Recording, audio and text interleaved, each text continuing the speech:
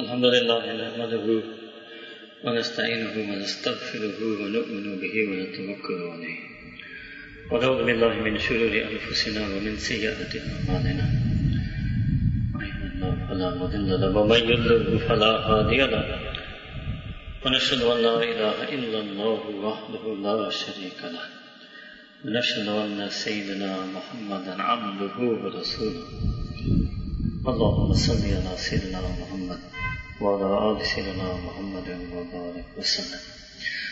وقال الله تعالى في القرآن الكريم أعوذ بالله من الشيطان الرجيم بسم الله الرحمن الرحيم قال ربنا الذي أعطى كل شيء خلقه ثم هداه. وقال الله تعالى في آية أخرى خلق الإنسان ضعيفا. صدق الله العظيم. سبحان ربك رب العزة عما يصفون وسلام على المرسلين والحمد لله رب العالمين.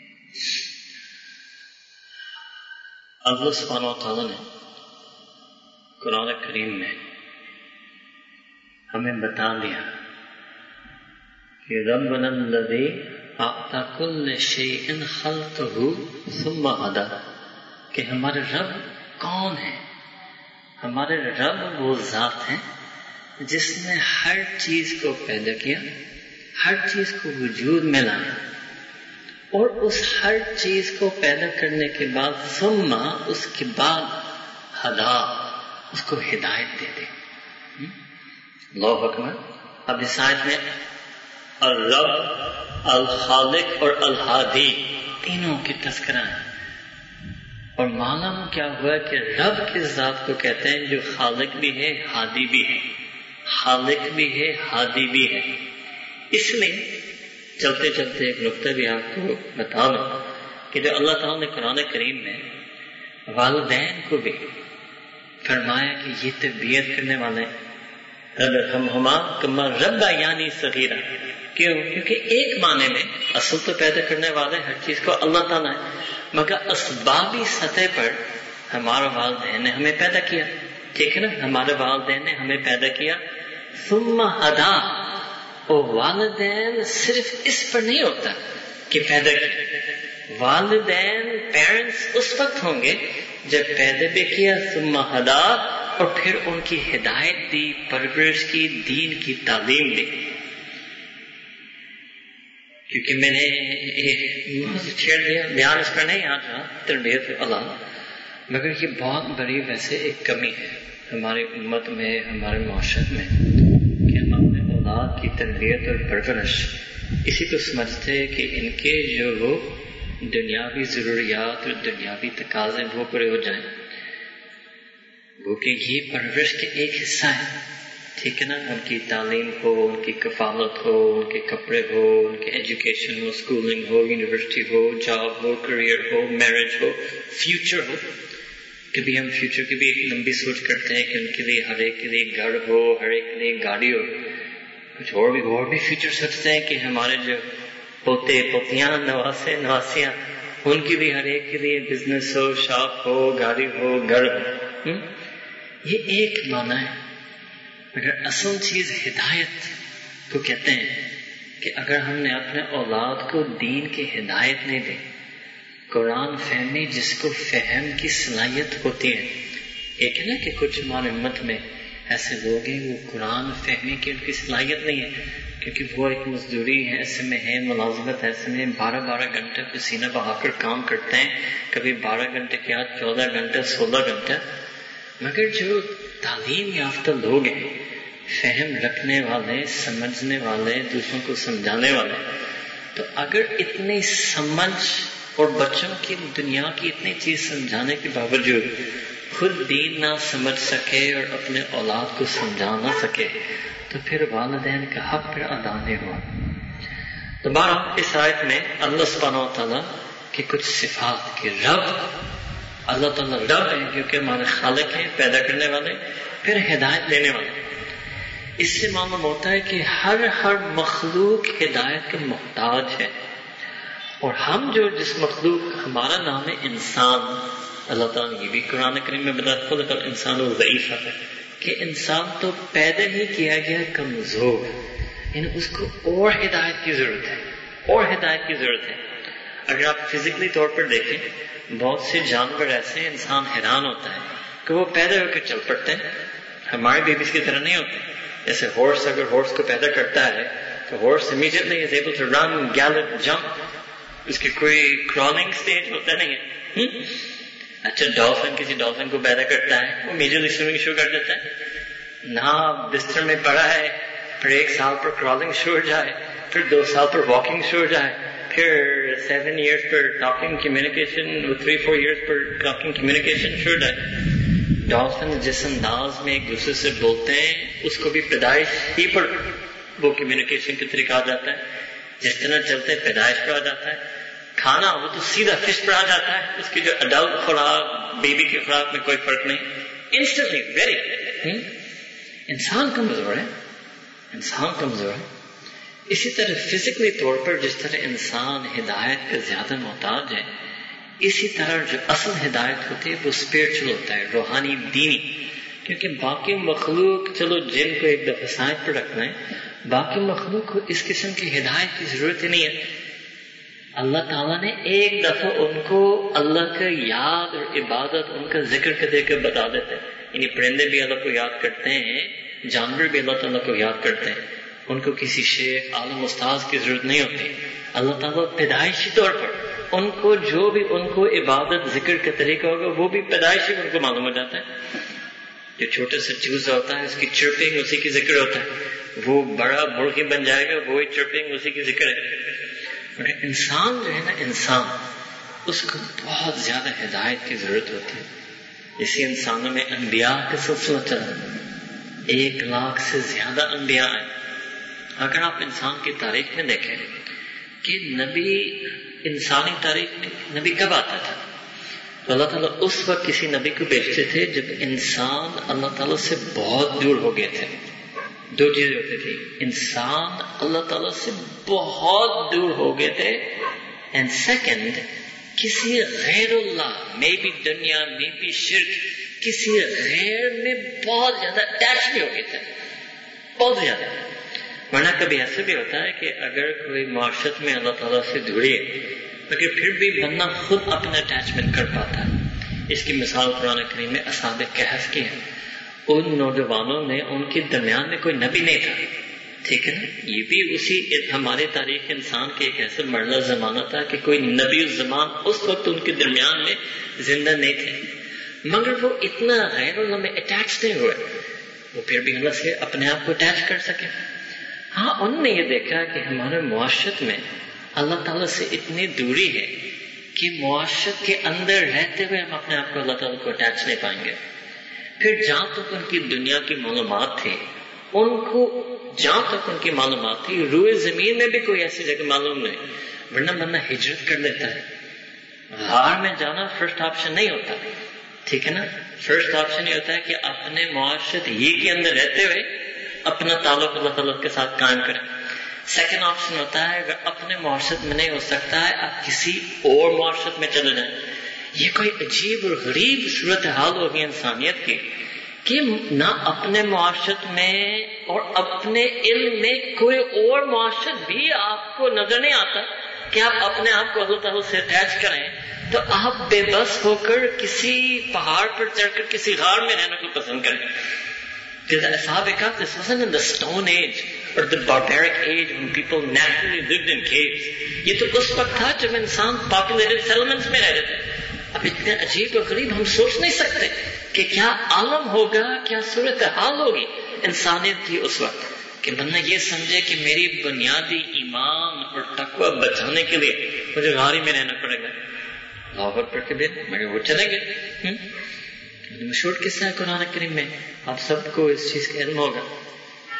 بارہ میں آپ کو عرض کر رہا تھا جب بھی ایک نبی آتے تھے اس وقت آتے تھے کہ انسان اپنے تاریخ میں اپنے آپ کو ایسا ایک مرحلہ پر پاتا تھا بہت اللہ تعالیٰ سے دوری اور بہت غیر اللہ کے ساتھ اٹیچمنٹ.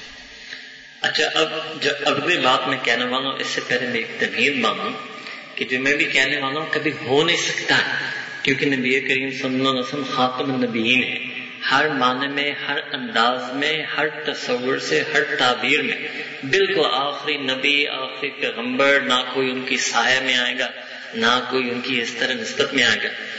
مگر اگر ہم ابھی بھی انسان پر جانچیں، ہم دیکھتے ہیں، اور ہم تو خیر پڑھتے بھی ہیں، ہمارے تو فیلڈ ہے ہسٹری، ہم بالکل دیکھتے ہیں کہ انسانیت ابھی 2016 میں اپنے آپ کو ایسے مرحلہ میں واپس پہنچا چکا ہے جیسے کہ بالکل کوئی نبی ہے نہیں، کوئی انبیاء آتے بھی نہیں تھے. بالکل اللہ تعالیٰ سے وہی دوری اور غیر اللہ کے ساتھ وہی کنیکشن جو اگر ہم تاریخ میں ہوتے 50,000 سال پہلے، 10,000 سال پہلے، شاید اللہ تعالیٰ کوئی نبی بھیجتے کہ انسان تو بالکل ہی واپس ہدایت میں محتاج ہے. اب اور بھی جو حیرت کی بات ہے، ہم صرف انسان کی بات میں نہیں، امت کو اگر آپ دیکھیں، سارے امت نہیں، امت کے سارے افراد نہیں، مگر امت کے ایک بہت بڑا حصہ، بہت وافر حصہ، بہت زیادہ افراد جب ان کو بھی دیکھتے ہیں لگتا ہے کہ وہ ایسے زندگی گزارے جیسے کوئی انبیاء کا سلسلہ ہے نہیں انسان کی تاریخ میں، جیسے آسمانی کتاب وحی کا سلسلہ نہیں. And in English this is what they say, that man is now arrived in a secular age. They call it the age of secularism, a godless age. اللہ اکبر. ان وہ خود ان کی وہ بھی، لیکن وہ بھی جو لوگ ہیں ان کے بھی انسان پر ایک نبض رکھتے ہیں، وہ بھی ہسٹورینز ہیں، سوسیولوجسٹ ہیں، اینالسٹ ہیں، انسانیت کو سمجھنے والے ہیں. وہ بھی کہتے ہیں کہ انسان اپنے آپ کو ایک ایسا مرحلہ پر آ گیا، secular age, godless age, the end of religion, ایسے بولتے ہیں. اللہ اکبر کے اور وہ غلط نہیں بول رہے، واقعی انسان اپنے آپ کو ایسے پہنچ چکا ہے، اور امت کے بھی بہت لوگ اپنے آپ کو ایسے پہنچ چکے ہیں. حالانکہ ہم وہ امت ہیں کہ ہم تو سارے انبیاء کے وارث ہیں. جو آپ کو پچھلے ہفتے ایک بیان میں بتایا تھا، اس میں آیا تھا کہ ہم نبی ابراہیم علیہ السلام کی کس طرح وارث ہیں، اور وہ بھی ایک نبی کا تذکرہ تھا پچھلے ہفتے. ہم سارے کے سارے انبیاء کے وارث ہیں، اور امام الانبیاء سید الاولین والآخرین سیدنا رسول اللہ صلی اللہ علیہ وآلہ وسلم کے بھی وارث ہیں. اگر کبھی لگتا ہے کہ اس کا کوئی اثر نہیں ہے ہمارے اندر، اس کا رنگ ہی نہیں نظر پاتا، عجیب و غریب معاملہ ہے. اب کیونکہ لازماً قطعاً کسی طرح کوئی اور نبی نہیں آئیں گے، تو ہمارے لیے ہدایت کا سبب کیا ہے؟ وہ اللہ تعالیٰ کا بھیجا ہوا قرآن اور نبی کریم صلی اللہ علیہ وسلم کی سیرت مبارکہ، یعنی حیات طیبہ، اور نبی کریم صلی اللہ علیہ وسلم کی سنت ہے، موجود ہے. ٹھوس پکی ہوئی ہدایت، کامل مکمل ہدایت، ایسی ہدایت کی ہر انسان کی، ہر کلچر، ہر سوسائٹی، ہر ریس، ہر زبان، any age, 20th century, 21st century, 22nd century, 15th century, 10th century، اللہ اکبر، ایسی کامل ہدایت ہے. ہمارا مسئلہ کیا ہے کہ ہم ہدایت سے ہدایت یافتہ نہیں ہو پاتے. قرآن کریم میں اللہ تعالیٰ نے ایک لفظ استعمال کیا، مہتدون. مہتدون ان کن مومنین کو کہتے ہیں؟ those who are guided by the guidance. ایک ہدایت کا علم ہونا، ایک ہدایت کا علم ہونے کے بعد ہدایت یافتہ ہونا، یعنی اپنے زندگی کو اس ہدایت کے تابع بنانا، وہ ہم نہیں کر پاتے. وہ ایک گیپ ہے امت میں. We have the knowledge, we know a lot of things, but we don't submit to that knowledge. Our life is not lived according to that knowledge. We don't live the life. We know the knowledge, we talk the talk, and here in English we say we talk the talk, we walk the walk, but we don't live the life. We don't live the life. Until you live the life of Deen, it's not called Hidayat. It's not called Hidayat. اب ہم کیوں یہ زندگی کیوں نہیں گزار سکتے، یہ لائف اسٹائل کیوں نہیں اپنا سکتے؟ مجھے دوسرا وجہ بتائے نا، ہم کسی اور لائف اسٹائل کے ساتھ بہت زیادہ اٹیچ ہو چکے ہیں. We're too busy living another type of life. We're too busy leading another type of lifestyle to actually live the true دینی life and lifestyle. کسی اور چیز میں لگ گئے، کسی اور چیز میں پڑ گئے، کسی اور دھوکے میں لوگ آگے. کوئی دنیا کے دھوکے میں آ گیا ہے, کوئی مخلوق کے دھوکے میں آ گیا ہے, کوئی شہرت کے دھوکے میں آ گیا ہے, کوئی مال دولت کے دھوکے میں آ گیا ہے, کسی قسم کے دھوکے میں آ گیا. اور ہماری زندگی اس چیز کی خاطر, ایز اپوز ٹو اللہ تعالیٰ کی خاطر, as opposed to for the sake of Allah سبحانہ تعالیٰ.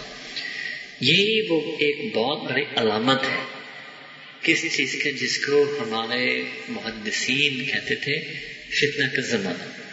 جو محدثین نبی کریم صلی اللہ علیہ وسلم کے حدیث سے سمجھتے تھے قرب قیامت کا زمانہ.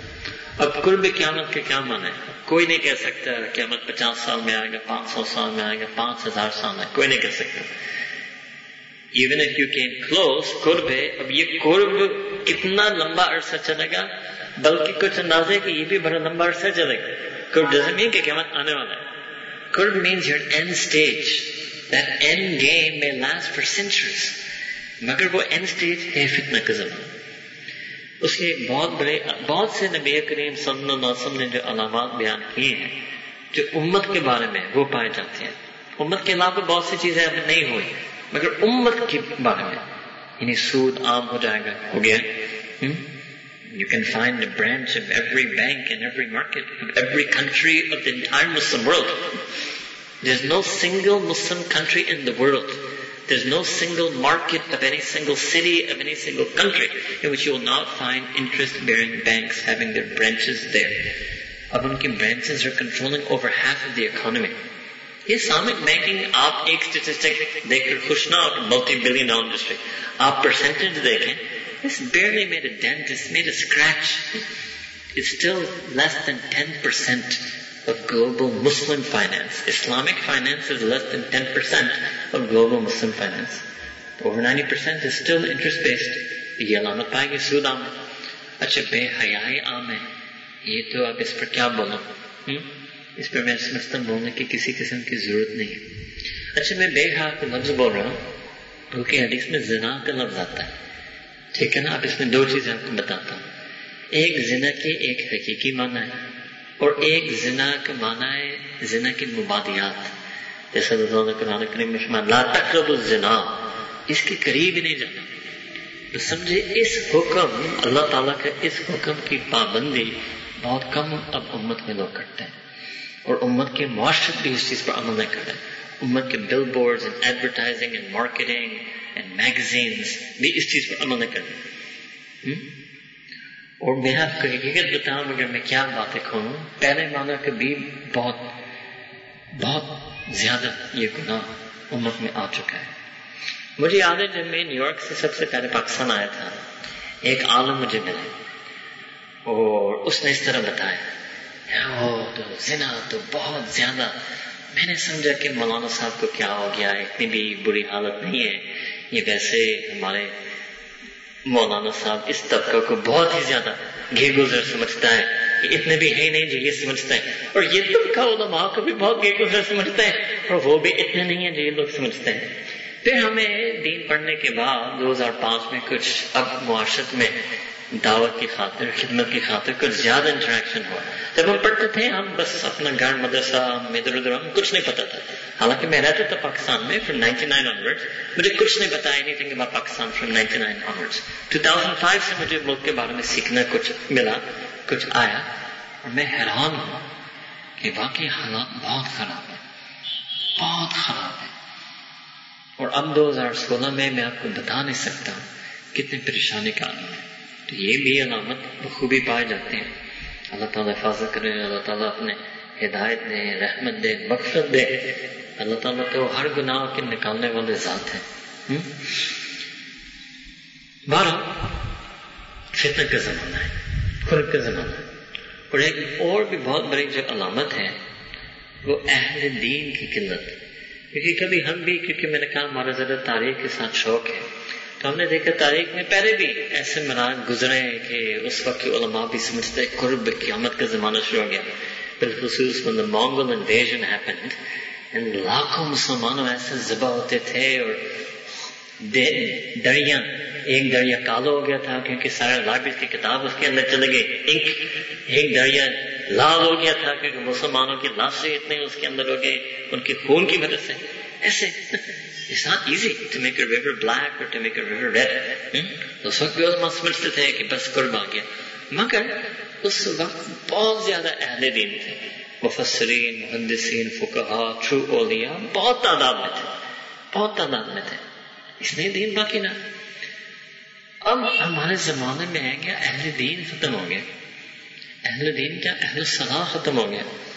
آپ ایک بستے میں جائیں جہاں بہت مسلمانوں کی تعداد رہتی ہے, یعنی highly populated urban areas.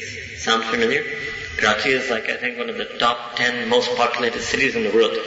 Highly populated urban areas. And آپ دیکھیں فجر کی نماز میں 1 یا 2 صف ہوتی ہیں. بیسک ایک چیز ہے, فرض نماز ہے. جیسے کسی کمپنی کا ایک بیسک چیز ہوتا ہے کہ صبح ہمارے 8 AM میٹنگ ہوتا ہے. جیسے اسکول میں بیسک چیز ہوتا ہے کہ 7:15 پر ٹیچرز کی اسمبلی ہوتی ہے, 7:30 کلاس ہوتا ہے. اب آپ بتائیں اگر اسکولز میں ایسا معاملہ ہو کہ 10% ٹیچرز اور 7:15 AM ٹیچرز اسمبلی میں ہو, اسکول کہیں گے یہ کبھی ہو نہیں سکتا, ہمارا نظام ہی نہیں چل سکتا. یہ تو ایک بیسک ریکوائرمنٹ تھا ٹیچرز کا. They're not even present, they're absent. کوئی کمپنی کہہ دے کہ ہمارا فیکٹری اوپننگ ٹائم پر 90% of the labour is not there, کہیں گے ہمارا کبھی فیکٹری چل ہی نہیں سکتا ایسے. It's a basic requirement. مگر ہماری یہ حالت ہے. چلو کچھ لوگ بزرگ ہیں, بوڑھے ہیں, سفر ہیں, مریض ہیں, چند لوگ ہوتے ہیں. Most of the people are full time healthy residents of that masjid neighbourhood. بہت عجیب و غریب حالات. اب اس پر بندہ سوچنے پہ آتا ہے کہ حالات کیوں ایسے ہیں اور حالات کو ٹھیک کرنا کیسا ہے. اور ہم نے دیکھا ہے کہ عجیب بات ہے کہ یہ ایک ایسے دلچسپ موضوع ہے کہ بہت لوگ اس پر بات بھی کرتے ہیں. اس کی بھی کوئی کمی نہیں ہے کہ کوئی کہہ دے کہ نہیں کسی کی فکر نہیں ہے. اس کی تو علماء کی کیا بات, اس کی عام ڈرائنگ روم ٹاک بھی ہوتا ہے. بالخصوص ہم کسی کی ڈرائنگ روم پہ آ جائیں تو وہ شروع اسی پہ کرتے ہیں کہ اچھا مولوی صاحب اس امت کے حالات پر بتائیں. Our presence triggers the discussion of this topic. کہ امت کی حالات اور امت کے یہ, اور آپ لوگ ٹھیک ہے نماز بتاتے, امت کے بارے میں ہمیں بتائیں, اور اس ملک کی حالات کیسے ٹھیک ہوں گے وہ ہمیں بتائیں. یہ بھی میں چلتے چلتے بیان کروں, اس کا معاشرت کا نمازی ہونا اس کو کوئی کم سبب نہ سمجھے. یہ آپ لوگ نماز اور عبادت اور اخلاق کی بیان کر سکتے ہیں.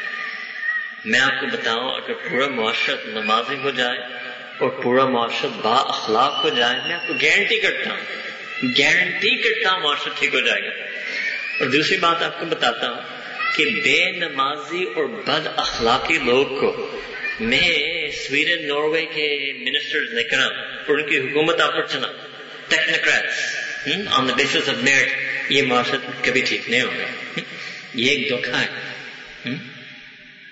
یہ یاد رکھیں کہ اللہ تعالیٰ نے مؤمنین کے لیے ایک الگ سٹینڈرڈ رکھا ہے اور غیر مؤمنین کے لیے ایک الگ سٹینڈرڈ رکھا ہے. میں آپ کو ایک مثال دیتا ہوں. جب ہم پڑھتے تھے یونیورسٹی میں تو جب ہمارے ذرا ایڈوانس کورسز ہوتے تھے تو ہم بھی پڑھتے تھے BA چکاگو میں, اور PhD first year PhD students بھی اس میں بیٹھتے تھے, ایگزیکٹلی دا سیم کورس. فرق اتنا ہوتا تھا کہ ہمارا پیپر ایسے جب لگتے تھے تو پروفیسر کو پتا تھا کہ یہ BA اسٹوڈنٹ نے لکھا ہے اور یہ PhD اسٹوڈنٹ لکھا ہے. Everything was the same in the course. Syllabus same تھا, پروفیسر کے لیکچر سیم تھے, ڈسکشن سیم تھا. مگر جب وہ ہمارے پیپر کو مارک کرے گا تو وہ ایز اے BA اسٹوڈنٹ دیکھتے ہوئے مارک کرے گا, اور جب اس کا پیپر مارک کرے گا ایز اے PhD اسٹوڈنٹ دیکھتے ہوئے مارک کرے گا. You can call this relative marking. اللہ تعالیٰ کے بیاں ایگزیکٹلی معیار ہے. غیر مؤمنین اور مؤمنین کو اللہ تعالیٰ دنیا میں کامیابی کو ڈفرینٹ اسکیل پر دیتے ہیں. غیر مؤمنین کو اللہ تعالیٰ صرف اور صرف ان کی عدل, انصاف, نظم, نظام, سچائی پر دنیاوی کامیابی دیتے ہیں. اس لیے ہمارے جو ویسٹرن کنٹریز ہیں, جن پر ہر ویسٹرن کنٹری ایسا نہیں ہے, ٹھیک ہے نا, آل دا ویسٹرن کنٹریز جس حد تک اور جتنا ان کے اندر عدل, انصاف, rule of law, justice, fairness, honesty, principles, morals, values, جو بھی آپ کہتے ہیں, جتنا وہ ہے اتنے ان کو کامیابی مل جاتی ہے. اور ان کی تاریخ میں اگر آپ دیکھیں, جب ان کی تاریخ میں جب یہ چیزیں نہیں تھی, تو you can just Google the dark ages in Europe and you will understand in their dark ages, in their feudal times when they had corrupt monarchies and kingdoms, جب یہ چیزیں نہیں تھی ان کے اندر, rule of law, justice, fairness, equity, وہ تو بہت بڑے طریقے میں زندگی گزار رہے تھے. عجیب و غریب ان کی حالت تھی, ٹھیک ہے نا. تو ان کے یہاں ایک معیار ہے, وہ سمجھے وہ BA والا ہے. مؤمنین کے لیے اللہ تعالیٰ یہ بھی معیار رکھیں گے دنیا کے کام, یہ بھی سیم اسٹینڈرڈ, وہ بھی گریڈنگ ہوگا کہ آپ کے اندر کتنا عدل ہے, انصاف ہے, سچائی ہے, صداقت ہے, fairness, justice, equity, law etcetera. Plus کیونکہ آپ مومنین بھی ہیں, پلس آپ پر ایک سیکنڈ اسٹینڈرڈ پر گریڈنگ کی جائے گی کہ آپ کے اندر کتنا تقویٰ ہے, کتنا حیا ہے, کتنی عبادت ہے, اللہ تعالیٰ کے احکام اور نبی کریم صلی اللہ علیہ وسلم کی سنت جس کو شریعت کہتے ہیں اس کی کتنی پابندی آپ کر رہے ہیں, اس پر بھی فیصلہ ہوگا. آپ کا ڈبل مارکنگ ہوگا کیونکہ آپ انسان پلس ایمان ہے, اور وہ تو صرف انسان ہے. ہاں نو ڈاؤٹ, جب میں نے کہہ دیا کہ دو چیزیں ہیں, ایک چیز ضرور, وہ پہلی چیز ضرور یہاں بھی لانا پڑے گا, عدل, انصاف, کردار. اب آپ کو ایک چوائس ہے, آپ یہ چیز ہے امریکہ اینڈ یورپ سے امپورٹ کرنا چاہیں یا آپ یہ چیز سیرت کو سمجھ کر لانا چاہیں. کیونکہ انسانی تاریخ میں نبوت, نبی کریم صلی اللہ علیہ وسلم کا زمانہ اور مدینہ منورہ مدنی معاشرت, وہ سب سے زیادہ مدنی معاشرت was greater than the Swedish and Norwegian welfare state. Madani معاشرت had more justice and fairness and equity than the United States and the United Kingdom of today. جو مدنی معاشرت تھا, that was the truest golden period of human history. اب آپ کو choice ہے, آپ وہ چیزیں مدنی معاشرت سے امپورٹ کرنا چاہیں یا مغرب سے امپورٹ کرنا چاہیں. میں تو آپ کو یہاں تک بھی کھول کر کہتا ہوں کہ کامیابی دونوں میں ہوگی, مگر برکت پہنے والوں میں ہوگا, ٹھیک ہے. مگر جو دوسری جو کرائٹیریا جس پر ہم جانتے جائیں گے وہ یہ بھی ہے.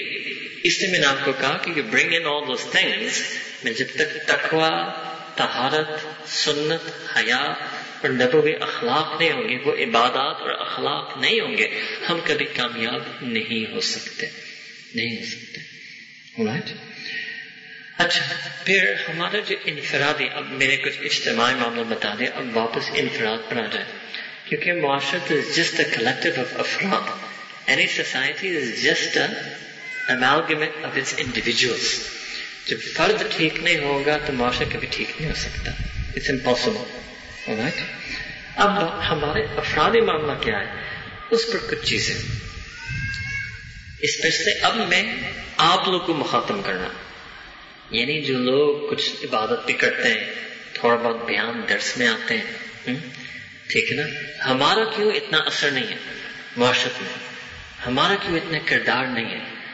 obviously ہر معاشرت سارے کے سارے بڑے لوگ کا نہیں ہے.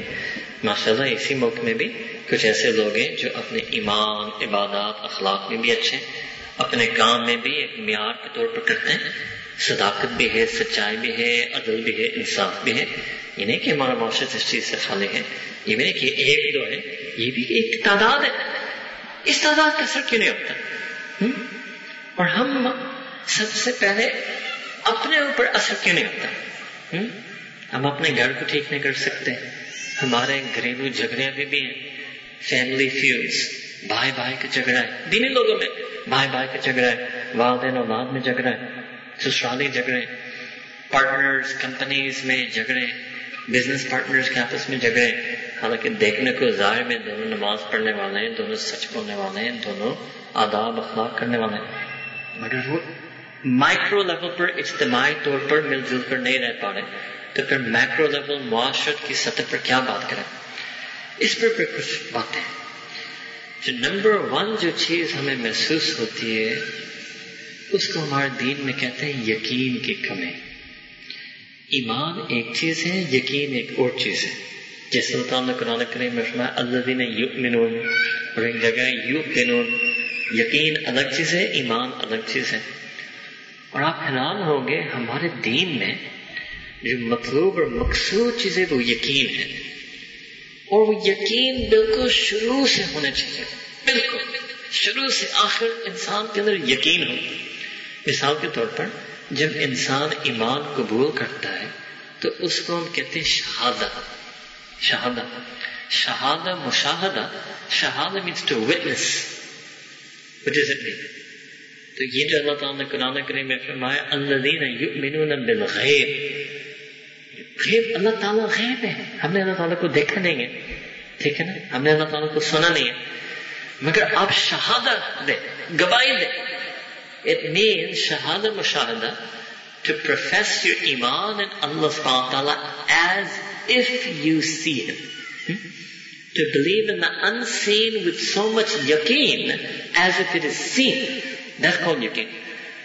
To have iman in the unseen with so much yaqeen as if it is seen. یہ پہلا قدم ہے دین کا, یہ پہلا قدم ہے دین کا. اب جو بندہ کنورٹ ہوتا ہے ان میں سے اکثر یہ پہلا قدم ہوتا ہے. جو بندہ پیدائشی ہوتا ہے, سمجھے نا, پیدائشی روایتی, وہ شاید یہ پہلا قدم ابھی تک اس نے اٹھایا نہیں, پہلے قدم اس نے ابھی تک اٹھائے نہیں. When an American, Brit, Norwegian, Swede accepts Islam, obviously to accept Islam, you have to have such a yaqeen to change your culture, your background, your personality, your faith, your religion. Or it takes even more yaqeen actually to make the conversion from faithlessness to faith. یہ اور بھی لمبا سفر. And there are very few Europeans left who are very practicing Christians. But to move from practicing Christianity to Islam, even that is a bit easier. And the majority of converts, by the way, that we have met actually, the majority of converts I've met have moved from faithlessness to faith. یعنی وہ بالکل ایک secularism, atheism سے مسلمان بنے. اب وہ ہو نہیں سکتے جب تک یقین نہ ہو. یہ سفر, یہ تبدیلی, یہ ہو نہیں سکتا جب یقین نہ ہو. اس سے وہ بہت خوبی سے چل پڑتے, بہت تیزی سے چل پڑتے. ہم جو پیدائشی روایتی مسلمان ہیں, کیونکہ ہم نے وہ تو پہلا قدم کیا نہیں, تو ہم ہے جو دیکھنے کو, کہنے کو, سیلف آئیڈینٹیفیکیشن کے طور پر مسلمان ہیں, مگر ہم وہ تیزی سے دین پڑھنے آتے ہیں. تو کمی کس چیز کی ہے؟ یقین. بات سمجھے, یقین کس چیز کو کہتے ہیں؟ یقین وہ ایک ایسا ٹھوس ایمان ہے جو ایک پہاڑ کی مانند ہے, اور کوئی چیز اس کو ہلا نہیں سکتا, وہ ہل نہیں سکتا. ایک عالم دین نے فرمایا کہ یقین is that towering mountain which no doubt can ever shake and which no shock can ever hit. ٹھوس یقین. ہم حیران ہوتے ہیں ان کے اوپر جب کنورٹس ہوتے ہیں, وہ پہلے یقین ہوتا ہے, بعد میں قرآن اور پورا علم ان کے پاس آتا ہے. اور کیسے یقین سے وہ قرآن سیکھتے ہیں, تو کوئی بھی آیت ان کے سامنے آئے, شاید اس وقت ان کی عقلی سمجھ میں نہ آئے, مگر وہ اتنا یقین ہے اس چیز کے اوپر کہ وہ پھر بھی اس پر بہت ہی صد پکا ہوتے ہیں. Absolute یقین. They waive all rationality and all philosophy for the sake of yaqeen in Allah subhanahu wa ta'ala. For the sake of this yaqeen in Allah subhanahu wa ta'ala. اب اللہ تعالیٰ نے مؤمنین کے بارے میں, ہم جو لوگ ہیں, ہمارے بارے میں اللہ تعالیٰ نے قرآن کریم میں ایک ترتیب بتائی. یہ ایک دو آیتیں ہیں قرآن کریم میں جس میں اللہ تعالیٰ دو خاص لفظ ہمیں بتائیں گے. ایک ہے فلاح, ایک ہے فوز. فلاح means true joy, true happiness, and fawz means true success. True success, true happiness, true success. اب قرآن عربی میں اس کے دو انداز ہوتے ہیں. مثال کے طور پر کبھی اللہ تعالیٰ کہتے ہیں قد افلح المؤمنون, کہ مؤمنین نے فلاح پائی, یہ ایک ہلکا انداز ہے عربی میں. اور کبھی اللہ تعالیٰ کہتے ہیں وہ اولئک هم المفلحون, اور یہ تو ہے ہی فلاح والے. یہ difficult for me to capture this view in Urdu. ایک رنگ, ایک اللہ تعالیٰ کا بیان کا انداز میں بہت بڑا فرق ہے. اس کو عربی میں بلاغت کہتے ہیں. قد افلح المؤمنون, کہ مؤمنین کو ایک فلاح ملی, اور اولئک هم المفلحون, یہ ہے ہی فلاح والے. They're absolute embodiments of فلاح. یہ سراپا فلاح, ایسے کہتے ہیں, سراپا فلاح. ٹھیک ہے نا. یہ وہ دو آیت ہیں جو اللہ تعالیٰ یہ انداز اپنائیں گے, انداز بیان, اولئک هم المفلحون اور فاولئک هم الفائزون, دونوں فلاح اور فوز. اب یہ دو آیتیں سنیے. انما كان قول المؤمنين اذا دعوا الى الله ورسوله لِيَحْكُمَ بَيْنَهُمْ کہ جب مؤمنین کو بلایا جاتا ہے، ان کو دعوت کی جاتی ہے اللہ تعالیٰ اور نبی کریم صلی اللہ علیہ وسلم کی طرف. کیوں؟ لِيَحْكُمَ بَيْنَهُمْ کہ بس اللہ تعالیٰ کا فرمان اور نبی کریم صلی اللہ علیہ وسلم کی سنت بس فیصلہ کرتا ہے. That's it. جو ہمارے دین میں نا سبمیشن، وہ بس تسلیم کریں گے کلام اللہ، کتاب اللہ اور سنت رسول صلی اللہ علیہ وسلم پر. یہ پوری دعوت کا معنی یہ، ایمان لانا کی حقیقت یہ ہے. تو جب ان کے ساتھ یہ ہوتا ہے تو وہ کیا کرتے ہیں؟ ان یقولوا سمعنا واطعنا، وہ کہتے ہیں بس ہم سنتے ہیں مانتے ہیں، سنتے ہی مانتے ہیں. سننا تھا اسی لیے کہ پہلے مان چکے ہیں اور اب سیکھنا چاہتے ہیں کہ ہم کیا مان چکے ہیں. اس کو یقین کرتے ہیں. This is the way a convert is. اور ماننے کا تو سودا میں کر چکا ہوں. ایمان کس چیز کا نام ہے؟ اب میں سننا چاہتا ہوں کہ مجھے ماننا کیا پڑ جائے. میں قرآن پڑھ لیتا ہوں، قرآن فہمی حاصل کرتا ہوں، نبی کے حدیث سیکھ لیتا ہوں. So I can learn now what it is that I already believe with yaqeen and what I've already decided to submit my entire life to. So the yaqeen and submission comes first and the learning comes later. This is a mistake a lot of us make. کہ ٹھیک ہے میں سیکھوں گا، پھر سمجھوں گا، پھر جانچوں گا، پھر سوچوں گا، پھر مانوں گا. Because that's the way the dunya works. That's the way the dunya works, no doubt. In any worldly thing, first you have to learn it, study it, analyze it, ponder it, understand it, then accept it. Deen does not work like that. Accept first, then learn what it is you've accepted. میں آپ کو کیسے بتاؤں، میں دلی بات آپ کو بتاؤں. کوئی قرآن، اللہ تعالیٰ کا کلام قرآن کریم کے ساتھ یہ نیت، یہ ایٹیٹیوڈ، یہ پرسپیکٹو لے کر آئے کہ میں اور ہی مان چکا ہوں، اب میں سیکھنا چاہتا ہوں جو میں مان چکا ہوں. آپ اللہ تعالیٰ پر قرآن کھولیں گے اور اگر آپ یہ ایٹیٹیوڈ لے آئیں کہ اچھا میں ذرا دیکھوں اس کے اندر کیا ہے، میں سیکھوں، سمجھوں، جانچوں، پھر فیصلہ کر لوں گا کہ ماننا ہے، کرنا ہے یا نہیں. اللہ تعالیٰ آپ پر قرآن نہیں کھولیں گے، آپ پڑھنے والے بھی بن جائیں گے، آپ قرآن کورسز اٹینڈ کرنے والے بھی بن جائیں گے. No, it's not going to work. It's about your niyyah, your intention, your perspective, what you bring to it. All deen is about what you bring to it, what you're going to take from it. And you've got to bring all of you to it. Ya Allah, ye Allah Ta'ala ka mamla hai, Allah Ta'ala sada hai. You want to bring part of you to deen, you won't be able to take all of it. You want to bring one aspect of you to deen, you want to bring a weekend to deen, you want to bring an evening to deen, no, it's not going to work. You've got to bring all of yourself, your heart and soul and body and mind and life and lifestyle. You bring it to deen. That's called submission, that's called taslim. یہ ہوتا ہے جب بندہ کے پاس یقین ہو. یقین. میں آپ کو ایک چھوٹی سی مثال دیتا ہوں کیونکہ میرے لائن ہے. اب ایک چلو میں مثال دینے والا تھا، ایک ساتھی نظر پڑ گئی، وہ بیسیکلی اسی مثال کا مصداق ہے مگر میں ان کو نہیں چھیڑا. You're Karachi grammar school students and you're all excited about going to university. So for a few months you spend this excitement applying, and then you go to LUMS. And what do? You bring all of yourself to that university. بس پہنچ جاتے ہیں، بس میں آ گیا. I submit myself to this campus, I submit myself to this faculty. میں خوشی کا عالم نہیں ہوتا. یہ جیسے مجھے پڑھائیں گے، جو بتائیں گے، student life, activities life, club life, academic life, gym, وہ سارا ڈوبنا ہے اس چیز میں. اس کو یقین کہتے ہیں، اس کو یقین کہتے ہیں. اب بندہ نے اپنے آپ کو دین پر اثر ہونا ہے، دین پر اثر ہونا تھا کہ بس میں ایمان لا چکا ہوں اور وہ ایمان کھائے میرا یقین.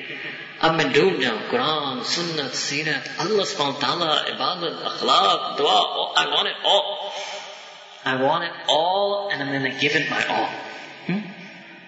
جب ایسے پیاس لے کر آئے نا آپ حیران ہوں گے. اللہ تعالیٰ پیاسوں، دین کی جو پیاسے ہیں نا، اللہ تعالیٰ خود وہ پیاس بجھاتا ہے. یہ جو پرانے ہمارے جو صوفیاء شاعر تھے نا، اس لیے وہ یہ چیز کہتے تھے ساقی پلانے والا. اب یہ تو اب وہ اردو والوں نے اس کو واپس ادھر ہی شراب پر لے کر آئے. یہ ساقی میں اللہ تعالیٰ، ٹھیک ہے نا. اور پینے والا وہ پیاسا تھا اللہ تعالیٰ کے دین, محبت, قرب, معرفت کے لیے. تو یہ جو پیاس آتا ہے اللہ خود ساقی بن جاتا ہے. یہ معاملہ ہے, یہ کوئی خاص معاملہ نہیں اولیاء کے ساتھ, یہ ہر مومن نے ایسا کرنا تھا. تو بارہ وہ آیت, دو آیتیں آپ کو بتا رہا تھا. تو معاملہ کا یہ بولو سمعنا واطعنا بس. تو پھر اللہ تعالیٰ کہ وَأُولَٰئِكَ هُمُ الْمُفْلِحُونَ, بس اتنی سی بات تھی, ماننے والے بن جائیں. That's it, 2 words. وَأُولَٰئِكَ هُمُ الْمُفْلِحُونَ. یہ تو آگے فلاح, یہ فلاح والا ہے, یہ سراپا ہے فلاح. They're the beings, I'll translate for you in English. أُولَٰئِكَ هُمُ الْمُفْلِحُونَ. They are now the beings of falah. They are falah incarnate. They are the embodiments of falah. They are pure falah, living falah. They have become falah. Allahu Akbar.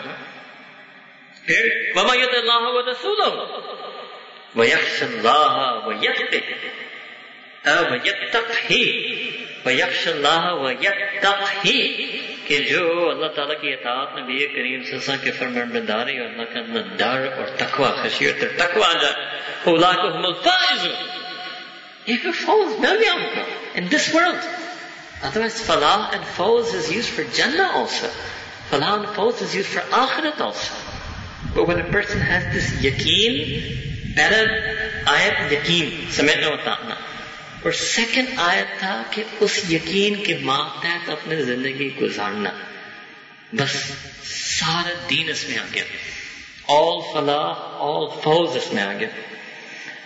اب میں ایک اور بات آپ لوگوں کو کھولتا ہوں یقین کے بارے میں. وہ یہ ہے کہ یہ جو لوگ بیان پڑھاتے ہیں, بیان سنتے ہیں, ہم بیان دیتے ہیں, یہ ہے کیا؟ یہ بھی آپ کو اس چیز کی پرسپیکٹو دینا چاہتا ہوں. بیان is not the be all and end all of your deen. تو آپ ایسے سمجھے کہ جو بندہ اللہ تعالیٰ کے قریب جاتا ہے اس کے 3 مراحل ہوتے ہیں. 3 مراحل ہوتے ہیں, یہ بہت اچھی طرح سمجھ لیں. پہلا سٹیج, پہلا مرحلہ ہوتا ہے جذبات, کہ میرے اندر دینی جذبات آ جائیں, یعنی دین کی طلب, اللہ کی محبت, عبادت کا شوق, سنت کی اتباع کرنے کا ایک نیت ہو. یہ سب اس کو جذبات کہتے ہیں. ٹھیک ہے نا. تو بیان سے, علماء مشائخ کے ساتھ تعلق رکھنے سے, اچھی دینی صحبت رکھنے سے, دینی باتیں سننے سے, ٹھیک ہے نا, وہ درس قرآن ہو, درس حدیث ہو, اصلاحی بیان ہو, اس سے انسان کے دل کے اندر دینی جذبات پیدا ہوتے ہیں. جس کے پیدا ہوئے وہ دینی جذبات بڑھ جاتے ہیں. ٹھیک ہے نا. مگر جذبات is just the beginning. جذبات بذات خود مقصود نہیں ہے. جذبات کے بعد جو سیکنڈ مرحلہ آتا ہے اس کو کہتے ہیں اعمال, یعنی عمل کے میدان ہوتا ہے. اب میں واپس اس مثال پڑھاتا ہوں. وہ ایک ہائی اسکول اسٹوڈنٹ جذبہ میں تھا, I'm going to university. ٹھیک ہے نا. اب وہ چند مہینے کا ایک چیز ہوتا ہے, admissions and all that, applications and admissions. اب جب وہ یونیورسٹی پہنچ جائے, اب اس کی ایکسائٹمنٹ کوئی فائدہ نہیں دے گا. اب لوگ کہیں گے کہ ٹھیک ہے آپ بڑے جذبہ, ایکسائٹمنٹ, شوق, ذوق سے آئے ہیں, مگر اب آپ نے 4 سال محنت کرنا پڑے گا. اب آپ کو عمل کرنا پڑے گا. آپ کی ایکسائٹمنٹ آپ کو یہاں تک پہنچا دیا. Now you have to work for 4 years. تو جذبہ حاصل کرنے کے لیے وہ تو محنت کا کام تھا, مگر محنت تو سالوں کا معاملہ ہے. تو جذبات کے بعد عمل, اس میں ہم کمی کرتے ہیں. کچھ لوگ پھر اسی جذبات میں سرکٹ کاٹتے ہیں کہ چلو بیان میں گئے, جذبات بن گیا, کچھ وقت تک دینی اچھے جذبات رکھا, پھر واپس دھیما, کیا کہتے ہیں, ڈاما ڈول ہو گئے, دوبارہ بیان میں آ گئے, دوبارہ جذبہ آ گیا, پھر دوبارہ ڈاما ہو گئے, پھر دوبارہ بیان میں, دوبارہ جذبہ آ گیا. چلو یہ بھی غنیمت ہے, یہ بھی غنیمت ہے. Because you don't want to exit the circuit. At least you stayed in the circuit, right? اگر بندہ ایگزٹ کے مراد ہے کہ میرے دینی جذبات ہی ختم ہی ہو گئے, یعنی وہ دین کی طلب, اللہ تعالیٰ کی محبت, عبادت کا شوق, وہ ختم ہی ہو گئے, تو یہ تو خطرناک چیز ہے. تو یہ بھی اسٹیج 1 ہے.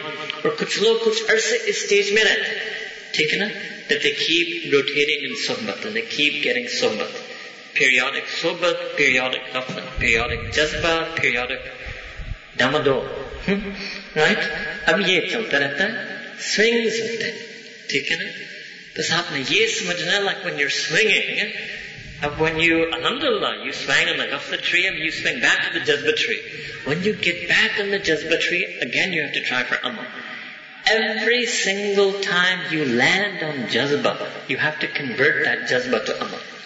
Every time, anytime. ایک لمحہ آپ کو جذبہ مل جائے, ایک رات جذبہ کے مل جائے, رمضان کے اندر جذبہ مل جائے, عمرہ کے جذبہ مل جائے, حج کے جذبہ مل جائے, اللہ تعالیٰ نے کوئی خاص کرم, فضل, عنایت, نعمت آپ کو دی, شکر کا جذبہ ہے, آپ نے کوئی گناہ کیا, گناہ سے نکل گئے, توبہ کی جذبہ ہے, ٹھیک ہے نا, آپ نے کسی کی مدد کی, ہمدردی کا جذبہ آپ کے اندر, جو بھی جب بھی جذبہ آپ کے اندر آ جائے, آپ نے اس جذبہ کو عمل میں کنورٹ کرنا ہے. اور جذبہ اللہ تعالیٰ نے دیا آپ کو بھی, ہمیں بھی, اس لیے کہ ہم عمل پر کنورٹ کریں. The whole purpose of being excited about studying at university is so that you study, so that you learn. If you can't convert that excitement into learning, that excitement is useless. That passion and excitement is useless. It's only going to benefit you when you convert it into learning and doing and living what you do. ٹھیک ہے نا. تو پہلے مرنا ہے جذبات, دوسرا مرنا ہے اعمال. اور یہ اچھی طرح سمجھ لیں, اعمال کو مرحلہ جو ہے نا, اسٹیج, وہ سالوں لگ جائیں گے, تو اس پہ آپ بے فکر ہو جائیں. اللہ تعالیٰ نے ہمیں لمبی عمریں دی نا, ایوریج. اگر ہیومن کی لائف ایکسپیکٹنسی 10 years ہوتا تو آپ پریشان ہو جاتے کہ ابھی جذبہ آیا, اب شاید کل ہی موت آ جائیں گے. اب نبی کریم صلی اللہ علیہ وسلم نے بتایا کہ امت کی اوسط عمر will be in the 60s. تو آپ اور خوش ہو جائیں, WHO آپ کو بتاتا ہے کہ it'll be in the 70s. Maybe not for Pakistan, I don't know. But life expectancy, right? آپ کے پاس سالوں ہیں آگے, سالوں ہیں, آپ سالوں کا سودا کریں. اچھا, یقین کہتا ہے کہ آپ پوری زندگی کے سودا اللہ تعالیٰ کے ساتھ کر چکے ہیں. already کر چکا ہوں, it's already a done deal. اب سیکھنا ہے کہ میں اس سودا کو نبھاؤں کیسے, میں سالوں کا سودا, اپنے پوری زندگی کا سودا. تو جذبات کے بعد اعمال. پھر اب جو میں بات کہنے والا ہوں, اس کو بہت غور سے سمجھیں. جذبات فرسٹ اسٹیج, یہ مہینے میں, لمحات میں بھی کبھی ہوتا ہے, کبھی لمحات میں ہوتا ہے, کبھی دنوں میں ہو سکتا ہے, یہ کم مدت کی ضرورت ہوتی ہے. اعمال سیکنڈ اسٹیج, یہ سالوں کا معاملہ. اینڈ تھرڈ اسٹیج از اخلاق. اخلاق. اب سمجھے کہ اخلاق کے 2 قسم ہوتے ہیں. ایک وہ اخلاق انسان کی طبی اخلاق جو ہوتے ہیں, یعنی وہ جو اچھے اخلاق اللہ تعالیٰ ہر انسان کو طبیعت میں خود دے دیتے ہیں. مثال کے طور آپ کچھ لوگ سے ملیں گے, جانتے بھی ہوں گے, اللہ تعالیٰ نے آپ کو, ہم سب کو کوئی نہ کوئی صفت اخلاق سے نوازا ہے. مثال کے طور پر کوئی طبی طور پر سخی ہے, کوئی طبی طور پر ہمدردی رکھنے والا ہے, کوئی طبی طور پر بہت نرم بولتا ہے, ٹھیک ہے نا. کبھی برے اخلاق بھی ہوتے ہیں, کوئی طبی طور پر غصہ والا ہے, کوئی طبی طور پر لالچی ہے, کوئی طبی طور پر اس کے نشیوت ہے. پر ابھی میں اچھے اخلاق کی بات کر رہا ہوں. تو کچھ وہ اخلاق ہیں جو طبی طور پر اللہ تعالیٰ کسی کو عنایت کرتا ہے. These are those good characters that you naturally have in your personality. What it means is you don't have to work for it. ٹھیک ہے نا. پھر وہ دوسرے قسم کے اچھے اخلاق ہیں. تو کچھ اچھے اخلاق اللہ تعالیٰ نے آپ کو دیے ہیں, وہ تو شروع سے ہوتے ہیں, مگر وہ دوسرے قسم کے اچھے اخلاق کے دوسرے قسم ہے کہ وہ میرے اندر نہیں ہے, میں نے ان کو حاصل کرنا, میں نے ان کو حاصل کرنا. وہ تھرڈ اسٹیج پر آتا ہے. اس لیے میں آپ کو راز کھولے کہ بہت سے سیکولر لوگ کبھی بولتے ہیں کہ دیکھیں یہ بندہ ہے اور اس کے اندر دینی جذبہ بھی ہے, عبادت ہے, عمل ہے, مگر اس کے اندر اخلاق نہیں ہے. اس کی جواب اصل ہے کہ ہاں یہ فرسٹ اور سیکنڈ اسٹیج کر چکا ہے, ابھی تک تھرڈ اسٹیج نہیں کر چکا ہے. اخلاق تھرڈ اسٹیج ہوتا ہے. اگین آئی ریپیٹ, وہ اچھے اخلاق جو آپ کو طبی طور پر حاصل نہیں ہے, ان کو حاصل کرنے کے لیے, اور وہ بھی بہت لمبی محنت ہے. مثلا خود آپ کو بہت فرینکلی بتاتا ہوں, ہمارا اپنا تجربہ لوگوں کو دین کی مدد کرنا, کسی کے اندر دینی اچھا جذبہ اس کے اندر پیدا کرنے کے لیے ہم بیان دے دیتے ہیں. کبھی لوگ مجھے کہتے ہیں آپ کے ایک بیان سے جذبہ آ گیا, اچھا اس پر پھر اب عمل پر لانا وہ ایک سالوں کی محنت ہوتی ہے, سالوں کی محنت. اینڈ تھرڈ ان کو با اخلاق بنانا، یہ بہت لمبا کام ہوتا ہے، بہت لمبا کام ہوتا ہے. کبھی اس کے جذبہ بھی آ جاتا ہے، کبھی ان کے اندر اعمال بھی آ جاتا ہے، مگر وہ اچھے اخلاق جو ان کے اندر طبی طور پر نہیں تھے، ان اخلاق، اچھے اخلاق کو ان کے اندر آنا، یہ بہت لمبی محنت ہے، بہت لمبی محنت ہے. مگر یہ بھی ایک اصلی محنت ہے. یہ نہیں سمجھے جب میں اس کو تھرڈ سے کیا کہ اضافی چیز ہے. نو نو نو، all three stages اصلی، ضروری، حقیقی. All three are core, essential, critical things a believer has to do. But the truth is that those good akhlaq aren't going to come in until you have good jazbat and good amal. Time لگتا ہے، بہت محنت ہے. اب آپ اندازہ لگائیں کہ نبی کریم صلی اللہ علیہ وسلم نے بھی صحابہ پر بہت محنت کی، بہت محنت کی. اور میں سے بہت سے ایسے بھی صحابہ تھے جیسے سیدنا ابوبکر صدیق سے بہت سے ذی صفات، ذی اخلاق پہلے سے تھے.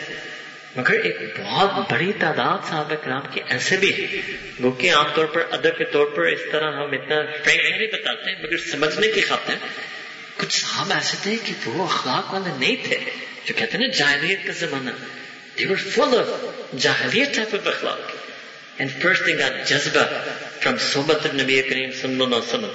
Then he brought them in amal and ibadat, and then he brought them onto akhlaq.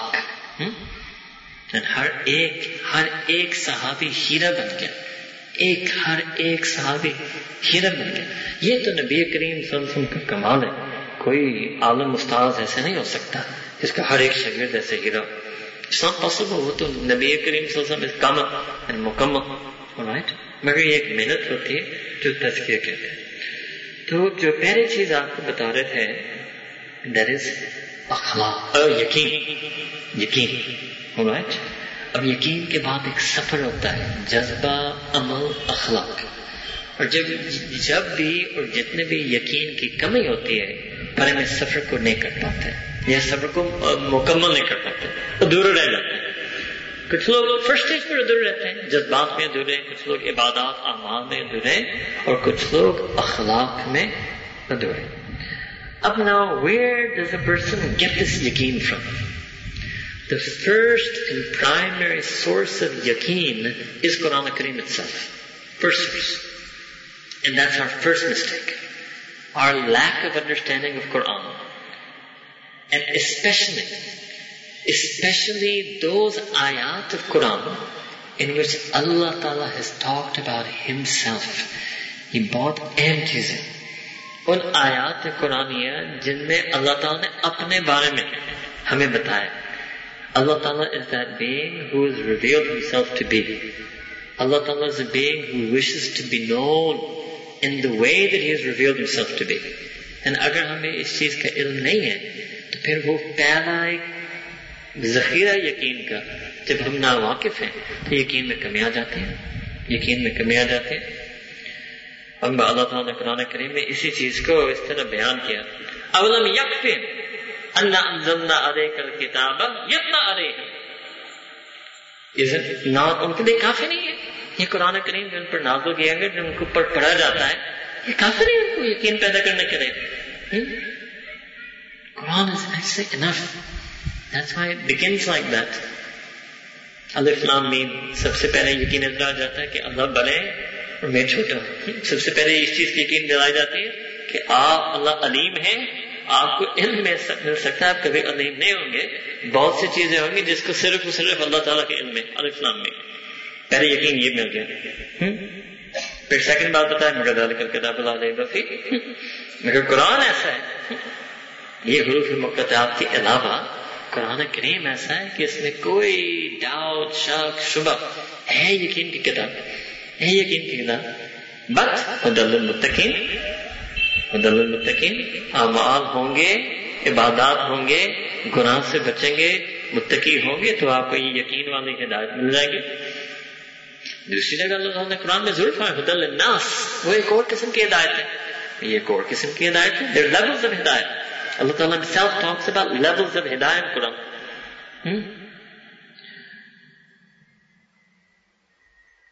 إِنَّ فِي ذَلِكَ لَرَحْمَةً وَذِكْرًا لِقَوْمٍ يُؤْمِنُونَ. اس قرآن کریم کے اندر، اس کتاب کے اندر ایک اللہ تعالیٰ کی طرف ایک رحمہ ہے، مرسی ہے، ذکرہ، ایک نصیحت ہے ایک ایسے قوم کے لیے جو ایمان لا چکے ہیں اور ایمان لانے والے ہیں، ایمان لانے والے۔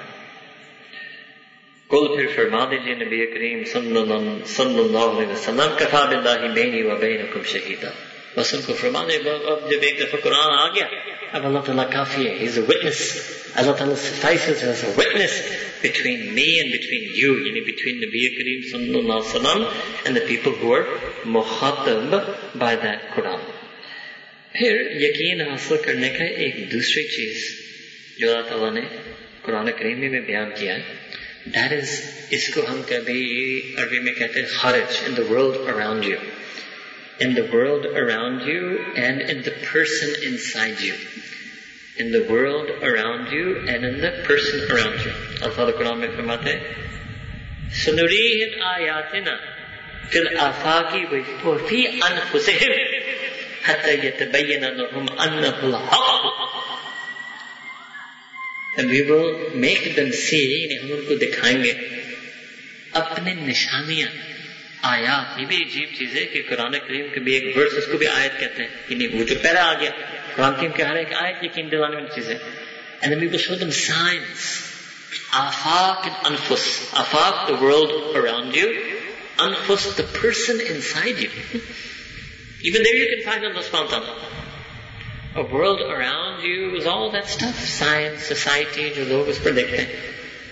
اب عجیب بات ہے، اور یہ سیکولرزم کا جو ایک سب سے خطرناک چیز ہے کہ سیکولرزم سکھاتا ہے کہ آپ کائنات پر اور معاشرت پر، economy, polity, society, science, creation, cell, galaxy, سب چیز پر غور کریں، مگر اللہ تعالیٰ کی یاد سے خالی اس پر غور کریں۔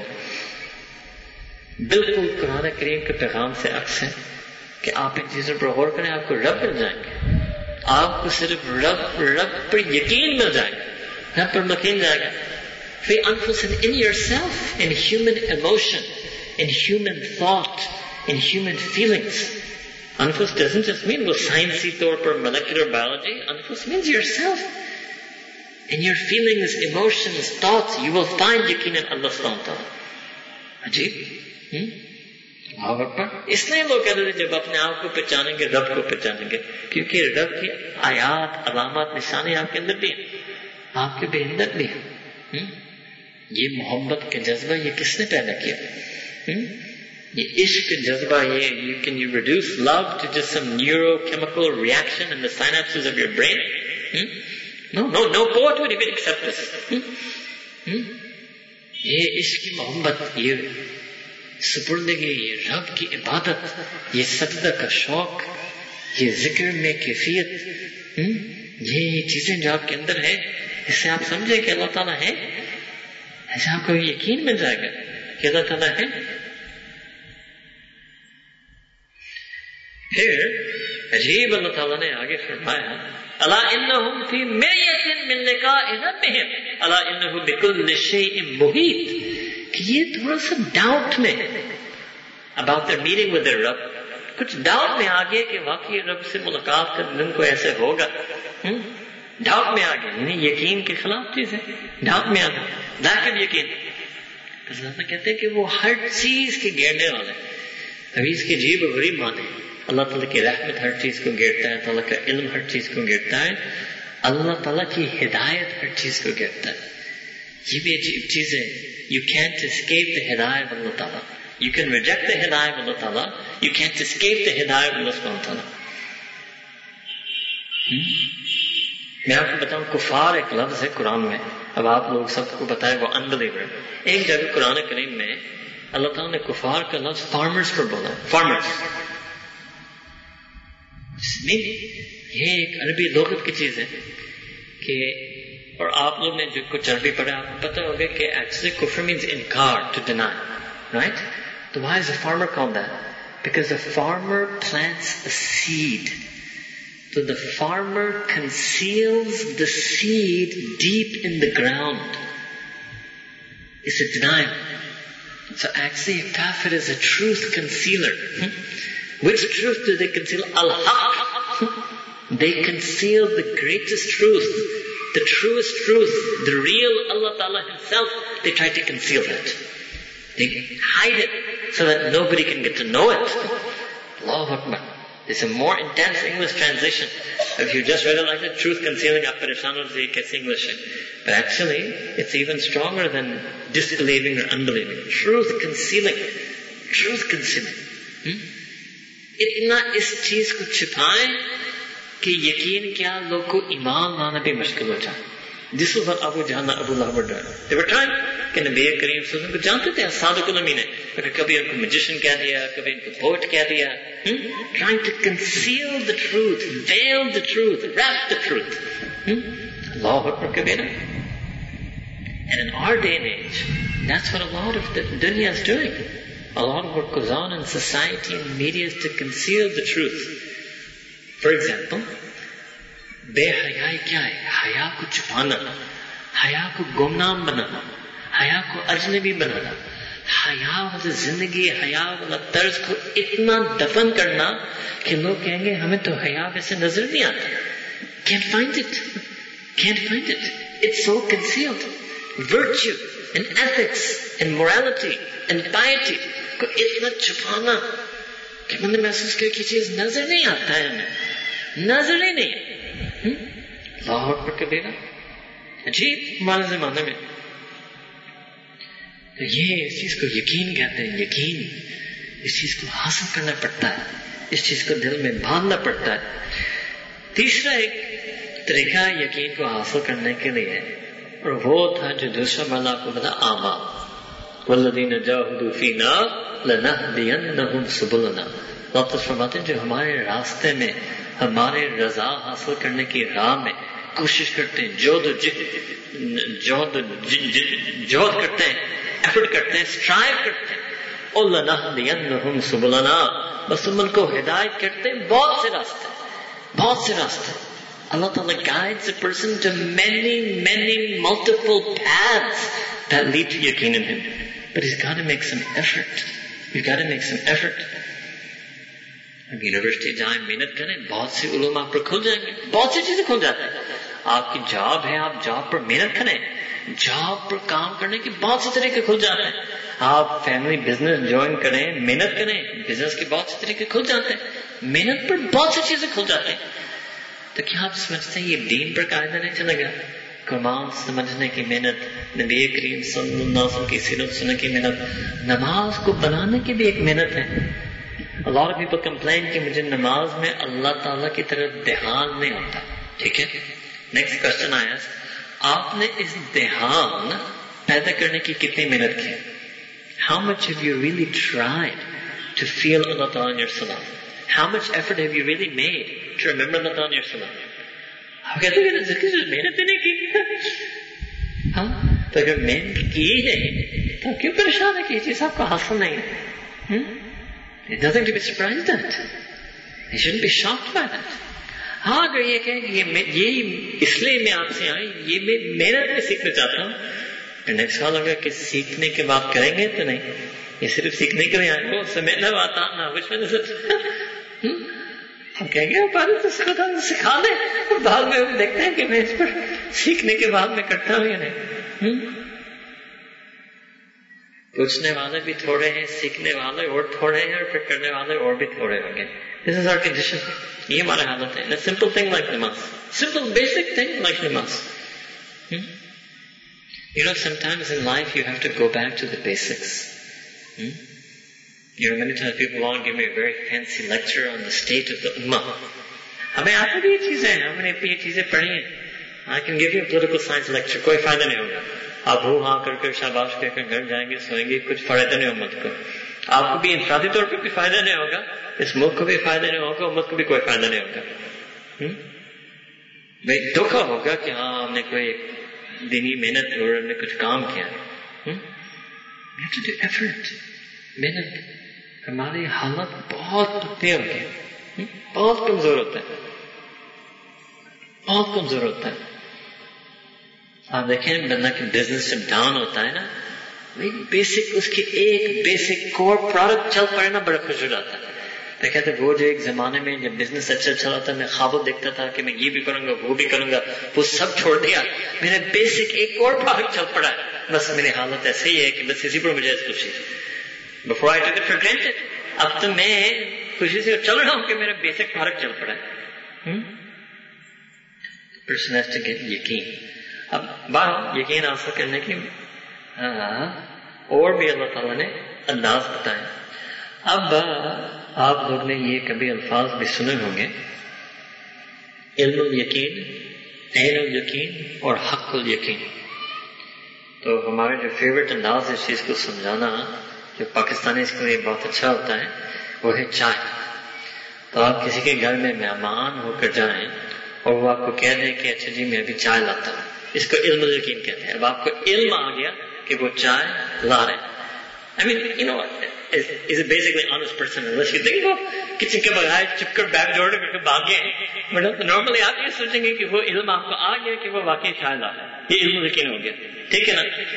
اچھا جب وہ چائے لے کر آتے ہیں پیالے میں اور اس چائے پر کچھ اسٹیم آ رہا ہے تو آپ کو عین یقین ہو گیا، عین یقین ہو گیا. اینڈ جب آپ اس چائے کو پیتے ہیں you experience the tea، آپ کو حق یقین مل جاتا ہے. بس اب آپ اسی انداز کو سمجھ لیں دین. ٹھیک ہے نا؟ ہمیں دین کی بہت سی چیز کے بارے میں علم و یقین ہے، مانتے ہیں، یعنی کہ علم نہیں، جانتے ہیں مانتے ہیں، مگر ہم نے کچھ یہ چیزیں دیکھی نہیں. میں آپ کو کہتا ہوں، یعنی میں آیت آپ کو سنانا ہوں، میں یتوکل علی اللہ فہو حسبہ. اب میں ترجمہ کر لوں آپ کو علم آ جائے گا، قرآن آپ کو علم یقین ہوگا کہ جس نے اللہ تعالیٰ پر توکل کیا، اعتماد کیا، بھروسہ کیا، اللہ تعالیٰ اس کے لیے کافی ہے. مگر ہم نے شاید اپنے زندگی میں اس چیز کو خود دیکھا نہیں، کیونکہ عمل کیا نہیں، کیونکہ عمل کیا اس چیز کو اپنے دیکھا نہیں. اور جس نے ایسے ہی زندگی کے مرنے میں یہ توکل کیا اور دیکھا، and then he felt it, he experienced Allah Ta'ala being his hasib, Allah Ta'ala being sufficient for him, he has haqqul yaqeen. He has haqqul yaqeen. عجیب بات ہے that secular atheism اس چیز کو بھی موقع کرنے کی کوشش کرتا ہے. مثال کے طور پر اللہ تعالیٰ نے قرآن میں فرمایا جب آپ سجدہ کرو گے تو آپ کو قرب محسوس ہوگا. یہ لوگ کہتے ہیں آپ کو قرب اس لیے محسوس ہو رہا تھا because you thought you were going to get قرب. This is the way they refute the experience. یعنی سیدھا حق و یقین پر انہوں نے فائرنگ کی. It's a self-fulfilling prophecy. You believe you will get قرب, so therefore you got قرب. اللہ اکبر کبیرہ. عجیب بات. ہم ان کے ساتھ بھی ایسے کہتے ہیں جب ان کو کوئی دنیاوی خوشی ملتی ہے، ہاں وہ اتنا خوش ہوتے ہیں کہ اسپورٹس ٹیم جیت جائے، they get so happy. You're not really happy. It's just your own created fancy of your imagination. You believe like that you would be happy when your sports team won. That's why you're happy. You're not really happy. آپ کو تھپڑ مارے جا کے مجھے خوشی بنانے دو، آپ کی بکواس کی باتیں. I'm happy. What are you making a mockery of my happiness? وہ شراب جو پیے گا، you're not really drunk. You believed that you would get this buzz and therefore you have this buzz. Okay, leave me in my drunken state. تو آپ کو اپنے sports کا نشہ سلامت رہے، آپ کے اپنے شراب کا نشہ سلامت رہے. ہمارے اپنے عبادت کے نشہ آپ کو سلامت رہ سکتے ہیں، آپ کو برداشت نہیں ہے ہمارا دینی نشہ. عجیب معاملہ ہے، عجیب معاملہ ہے. ہم کس دھوکے میں پڑ جاتے ہیں، کس تانے پر ہم اپنے دین کے یقین قربان کرتے ہیں. You have to have یقین اللہ سبحانہ، یقین اللہ سبحانہ. اور یہ جو توکل جو والی بات جو ہے نا، اللہ تعالیٰ قرآن میں فَإِذَا عَزَمْتَ فَتَوَكَّلْ عَلَى اللَّهِ، کہ جب بھی آپ کوئی عزم ارادہ کریں، whenever you make a resolve and determination to do something، فَتَوَكَّلْ عَلَى اللَّهِ. یعنی اس عزم ارادہ کی نفی نہیں کی جا رہی ہے، آپ بھی اپنا پلاننگ، سوچ، استخارہ مانگے، ایک عزم ارادہ سے پلان بنائیں اور اس کے بعد پھر اللہ تعالیٰ پر معاملہ چھوڑ دیں. کتنے خوبصورت زندگی کا طرز ہے، اس میں کتنا سکون ہے، کتنی رات ہے. اس کو یقین کی زندگی کہتے ہیں. ڈزنٹ مین ڈونٹ تھنک یقین مینز آپ اپنی سوچ، آپ اپنے تمام تر اللہ کی دی ہوئی صلاحیتیں، پھر لوگوں سے مشورہ، پھر اللہ تعالیٰ سے استخارہ، ان تین چیزوں کے بعد آپ عزم ارادہ، make a resolve to undertake anything, and then what should you do? فَتَوَكَّلْ عَلَى اللَّهِ, and you trust and depend on Allah subhanahu wa ta'ala. It's a beautiful way of life. یہ بھی ہم نے گزرتے یہ بھی ہم نہیں کرتے ہیں. نہ ہم دینی لوگ سے مشورہ کرتے ہیں, نہ ہم استخارہ کی نماز پڑھتے ہیں, نہ ہم توقع کرتے ہیں. ہم جسٹ فرسٹ اسٹیج کرتے ہیں, اپنے علم کے حساب سے جانچتے ہیں, سوچتے ہیں, analysis, cost benefit analysis, pros and cons, بس ایسے زندگی گزار رہے ہیں. ہم اپنے نقصان کر رہے ہیں. We have made ourselves mahroom of the life and lifestyle of yaqeen. We have made ourselves mahroom of the life and lifestyle of yaqeen.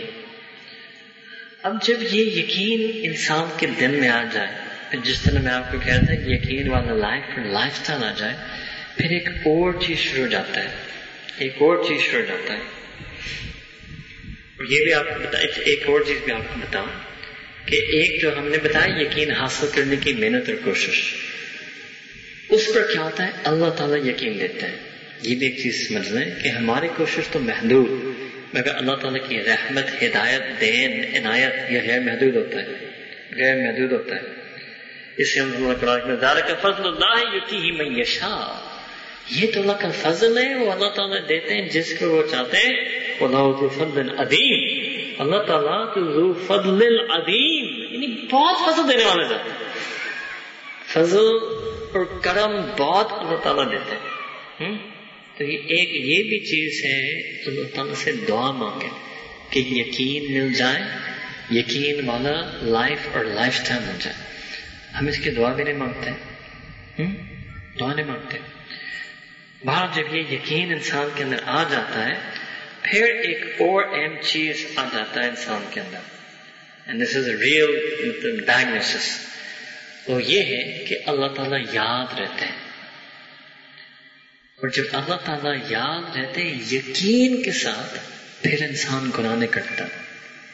اسی طرح سمجھ لیں, ایمان کے ساتھ گناہ چل سکتا ہے, یقین کے ساتھ گناہ نہیں چل سکتا. بس ایسے سمجھ, ایمان کے ساتھ گناہ چلتا ہے, ہم سب چلاتے ہیں, یقین کے ساتھ گناہ نہیں چل سکتا. اللہ تعالیٰ قرآن میں علم یعلم بأن اللہ یرا, don't you know, don't they know that doesn't he know, اللہ تعالیٰ دیکھنے والے ہیں تجھ کو, اللہ تعالیٰ تجھے غور سے دیکھ رہے ہیں. ان اللہ کان علیکم رقیبا, اللہ تعالیٰ indeed اللہ تعالیٰ is extremely vigilant on that. جب بندے کو اس چیز کا یقین ہو تو پھر وہ گناہ نہیں کرتا ہے, گناہ چھوڑ دیتا ہے جب یقین آ جاتا ہے. دیکھیں مثال کے طور پر جب ہم یقین ہو کہ ہم کیچ ہو جائیں گے, ہم گناہ نہیں کرتے ہیں. تو ان کو یقین ہو کہ if I cheat I'll get caught, بالکل چیٹنگ کا سوال ہی نہیں پیدا ہوتا ہے, ارادہ چھوڑ دیتے ہیں. وہ چیٹ شیٹ لایا بھی ہو, وہ اپنے آنسر شیٹ میں چھپا بھی ہو, مگر اب پتہ نہیں کسی وجہ سے امتحان کے دوران ایک یقین آ جائے کہ اگر میں یہ چیٹ شیٹ نکالوں گا میں پکڑ جاؤں گا. وہ نکالتا نہیں ہے, نکالتا نہیں ہے, نکالنے کی سوچ ہی ختم کر دیتا ہے, کیونکہ یقین آ گیا. لائر کو یقین آ جائے میں کورٹ میں جھوٹ بولوں تو آئی لوز دا کیس, کو جھوٹ کا کبھی سوچ ہی نہیں سکتا, سوچ ہی نہیں سکتا. جب تک یقین نہیں ہو کبھی کبھی جھوٹ سوچتا ہے کہ شاید جھوٹ بول کر کیس جیتے. تو جب اللہ تعالیٰ کے بارے میں یقین آ جاتا ہے تو پھر انسان گناہ کو چھوڑ دیتا ہے, چھوڑ دیتا ہے. اس یقین کو پیدا کرنے کے لیے یہ آیات کو یاد کرنا چاہیے. آپ اردو میں یاد کریں, اردو میں یاد کریں, انگلش میں یاد کریں, اصل چیز اس کا معنی کو یاد کریں. اللہ یعلم بأن اللہ یرا, don't you know, aren't they aware that Allah Ta'ala is always gazing at you, huwa ma'akum aynama kuntum, that Allah Ta'ala آپ کے ساتھ ہیں ہر وقت, ہر مرحلے میں. واللہ بما تعملون بصیر, اور جو اللہ تعالیٰ جو آپ جو کرتے ہیں اللہ تعالیٰ خوب اس کو دیکھنے والا ہے. یہ چیز اگر کسی کو یقین کے ساتھ یاد آ جائے تو پھر گناہ نہیں کر سکتا. ہمارے دین میں ایک کانسیپٹ ہے علم النافع. علم نافع کو کہتے ہیں کہ وہ علم جو بر وقت موقع پر یاد آ جائے. جیسے اسٹوڈنٹ کوشش کرتے ہیں نا کہ چلو جو بھی میں نے پڑھا ہے فائدہ ہوگا جب امتحان کے وقت مجھے یاد آ جائے, ورنہ فائدہ کیا ہے. نبی کریم صلی اللہ علیہ وسلم نے پناہ مانگی, اللہم انی اعوذ بک من علم لا ينفع بی, تو میں آپ سے پناہ مانگتا ہوں ان سے جو موقع پر مجھے یاد نہ رہے, موقع پر مجھے کام نہ آئے. اب یہ آیات آپ بیان میں سننے میں کہ جذبہ ہوگا, جذبات پیدا ہو جائیں گا کہ ہاں مجھے بھی یقین آنا چاہیے، اللہ کو یاد کرنا چاہیے. جب تک عمل میں نہیں آئے گا کہ موقع پر یاد نہیں ہوگا کہ اللہ تعالیٰ مجھے دیکھ رہے ہیں. اور موقع کیا ہوتا ہے؟ گڑبڑ کا موقع، گناہ کا موقع. اور ہم ایسے زمانے میں، ایسے معاشرت میں رہ رہے ہیں کہ گڑبڑ گناہ کا بہت موقع ہوتا ہے. ڈیلی موقع ہوتا ہے، ڈیلی ملٹیپل موقع ہوتے ہیں. There are so many repeated multiple opportunities to betray Allah subhanahu wa ta'ala. So then all the more we need to remember yaqeen. All the more we need to remember yaqeen. تو سمجھے یہ یقین پر ایک یاد الہی کی ایک کیفیت پیدا کیا جاتا ہے.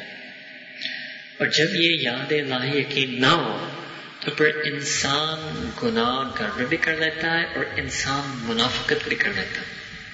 منافقت بھی کرتا ہے. اللہ تعالیٰ نے قرآن میں فرمایا یا الذین آمنوا لما تقولون ما لا تفعلون، کہ اے ایمان والو آپ کیوں وہ چیز کہتے ہیں جو آپ خود کرتے نہیں.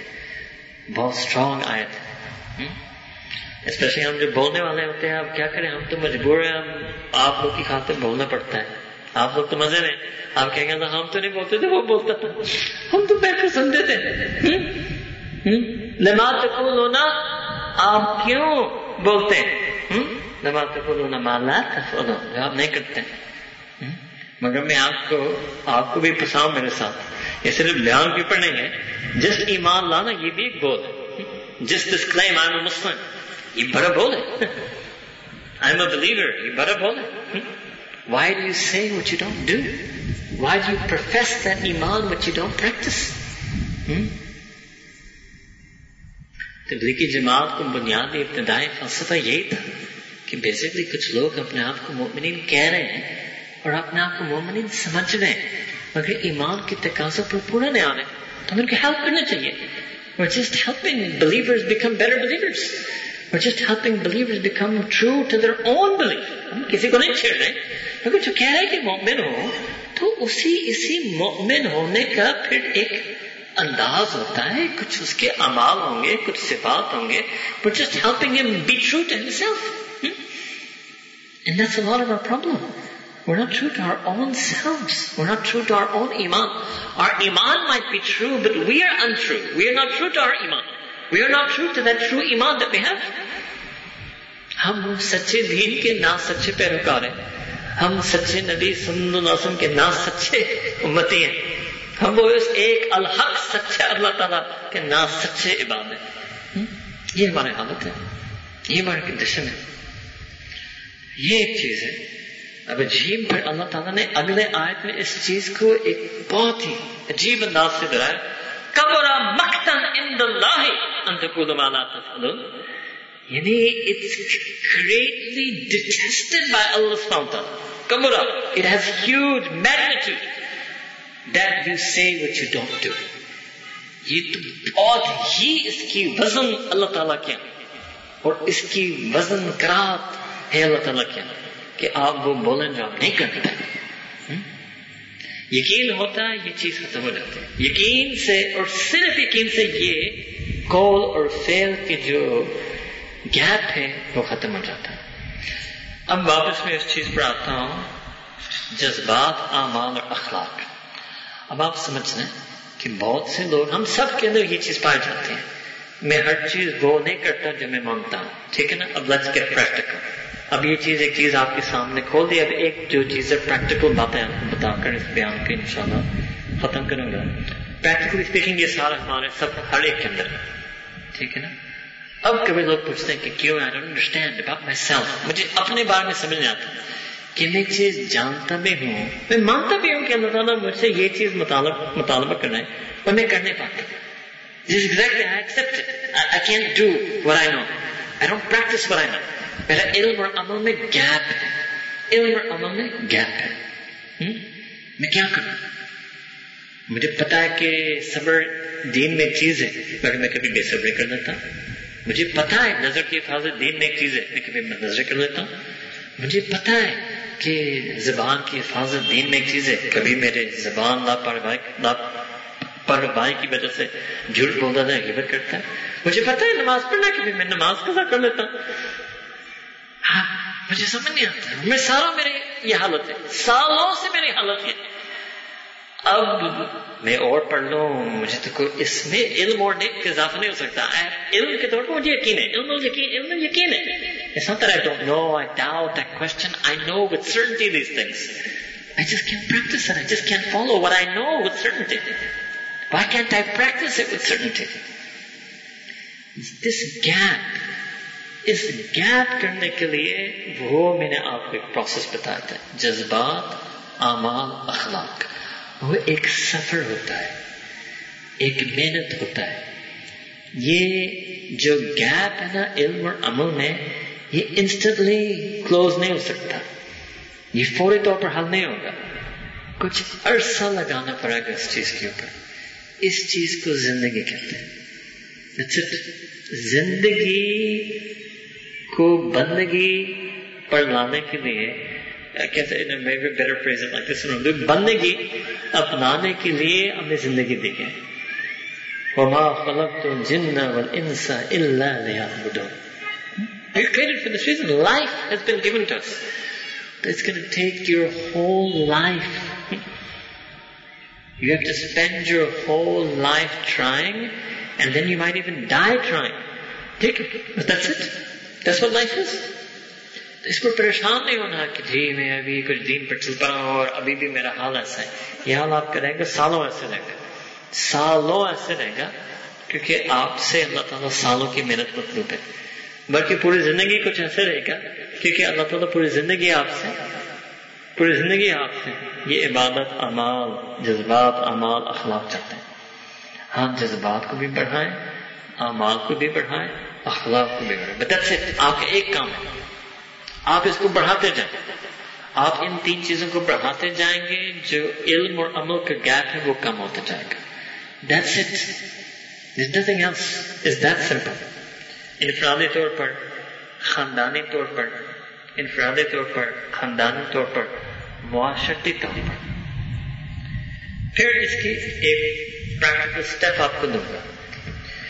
پریکٹیکل اسٹیپ یہ ہوتا ہے کہ ہمارے اندر ایک بہت بڑا غلط فہمی ہے اپنے دنیاوی مصروفیات کے بارے میں. یہ تھوڑا سا مشکل چیز میں آپ کو بولوں گا. ہاں, اور کچھ نئے لوگ آئے نا, خصوصاً اگر کوئی پہلی دفعہ آئے, یہ پریشان ہو جائیں گے کیا کریں. alright. اور یہ ہے کہ ہمارے اندر غلط فہمی ہے کہ دنیا اور دین کو دونوں چلانے کے لیے دونوں کو بیلنس کرنا پڑے گا. تھوڑا سا میں اس جملے کو چینج کروں گا. دنیا اور دین دونوں کو چلانا ہے 100%, مگر دونوں کو چلانا, دونوں کو بیلنس نہیں کرنا. Balance means when things are equal weight. That's called balance. And that's a big misconception we have. We have given the dunya equal weightage, equal importance. Not talking about time. Time میں تو کون equal دیتا ہے؟ Time میں تو ہم سب زیادہ وقت دنیا کو دیتے ہیں. بندہ کو 9 to 5, عام بندہ 9 to 5 کام کرتا ہے, اتنے گھنٹے سوتا ہے, اتنے گھنٹے کھاتا ہے, 24 گھنٹے میں اکثر ٹائم تو دنیا کو دیا جاتا ہے. I'm not talking about time table, schedule. I'm not talking about that. میں اہمیت, دلی اہمیت کے بارے میں کہہ رہا ہوں. دنیا اور دین کو دلی اہمیت دونوں کو برابر نہیں دے سکتے. ٹھیک ہے نا. اور میں آپ کو خود کہہ رہا ہوں, آپ ٹائم 24 گھنٹے کے حساب سے ٹائم دنیا کو زیادہ دیں گے. اپنے دل میں دین کی اہمیت زیادہ ہوگی, دنیا کی اہمیت دین کی اہمیت سے کم ہوگی. پھر آپ یہ جذبات, اعمال, اخلاق کی محنت کرتے جائیں گے. اور جب آپ اس دھوکے میں آ جائیں کہ دونوں کی اہمیت سیم ہے, پھر آپ گر جائیں گے بڑے دھوکے میں کہ دنیا کی اہمیت زیادہ ہو جائے گی. پھر آپ یہ 3 چیزیں نہیں کر سکیں گے. جذبات, اعمال اور اخلاق کی محنت نہیں کر سکیں گے. پھر نیکسٹ چیز آیا کہ چلو ٹھیک ہے, پریکٹیکلی میں دنیا کی اہمیت کیسے کم کروں. اس میں پہلی چیز ہے, first you have to accept and confess. اس کو اعتراف کہتے ہیں, تسلیم کرنا. کسی اور کو نہیں کرنا ہے, اپنے آپ کو کرنا ہے. مجھے آپ کو نہیں کہنا ہے, اپنے آپ کو کرنا ہے کہ میں نے واقعی دنیا کی کچھ زیادہ اہمیت دے چکا. My worldly existence, my studies, job, career, property, business, actually didn't become the be-all and end-all of my life. It was what I was living for. جو دین کے بارے میں جملے جو بولنے تھے, جو میں نے شروع میں کہا تھا, you have to live for it. You have to give everything to then. Right? یہ جملے اگر میں honestly اپنے بارے میں دیکھوں, میں تو وہ دنیا کے لیے دے رہا تھا. I live for my job. I live for my this. I live for my that. The first diagnose it. First acknowledge it. First accept it. ٹھیک ہے نا.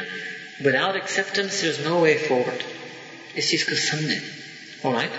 اب اس کے مطلب نہیں کہ ہم نے دنیا چھوڑنا ہے, جاب چھوڑنا ہے. ہم صرف دل کی اہمیت, ہم آپ کی اسکیڈول کا 1 منٹ نہیں چینج کرنا چاہتے. آپ کے جو بھی اوقات ہیں وہ وہی رہیں گے. ہم اس کو 1 سیکنڈ نہیں چینج کرتے.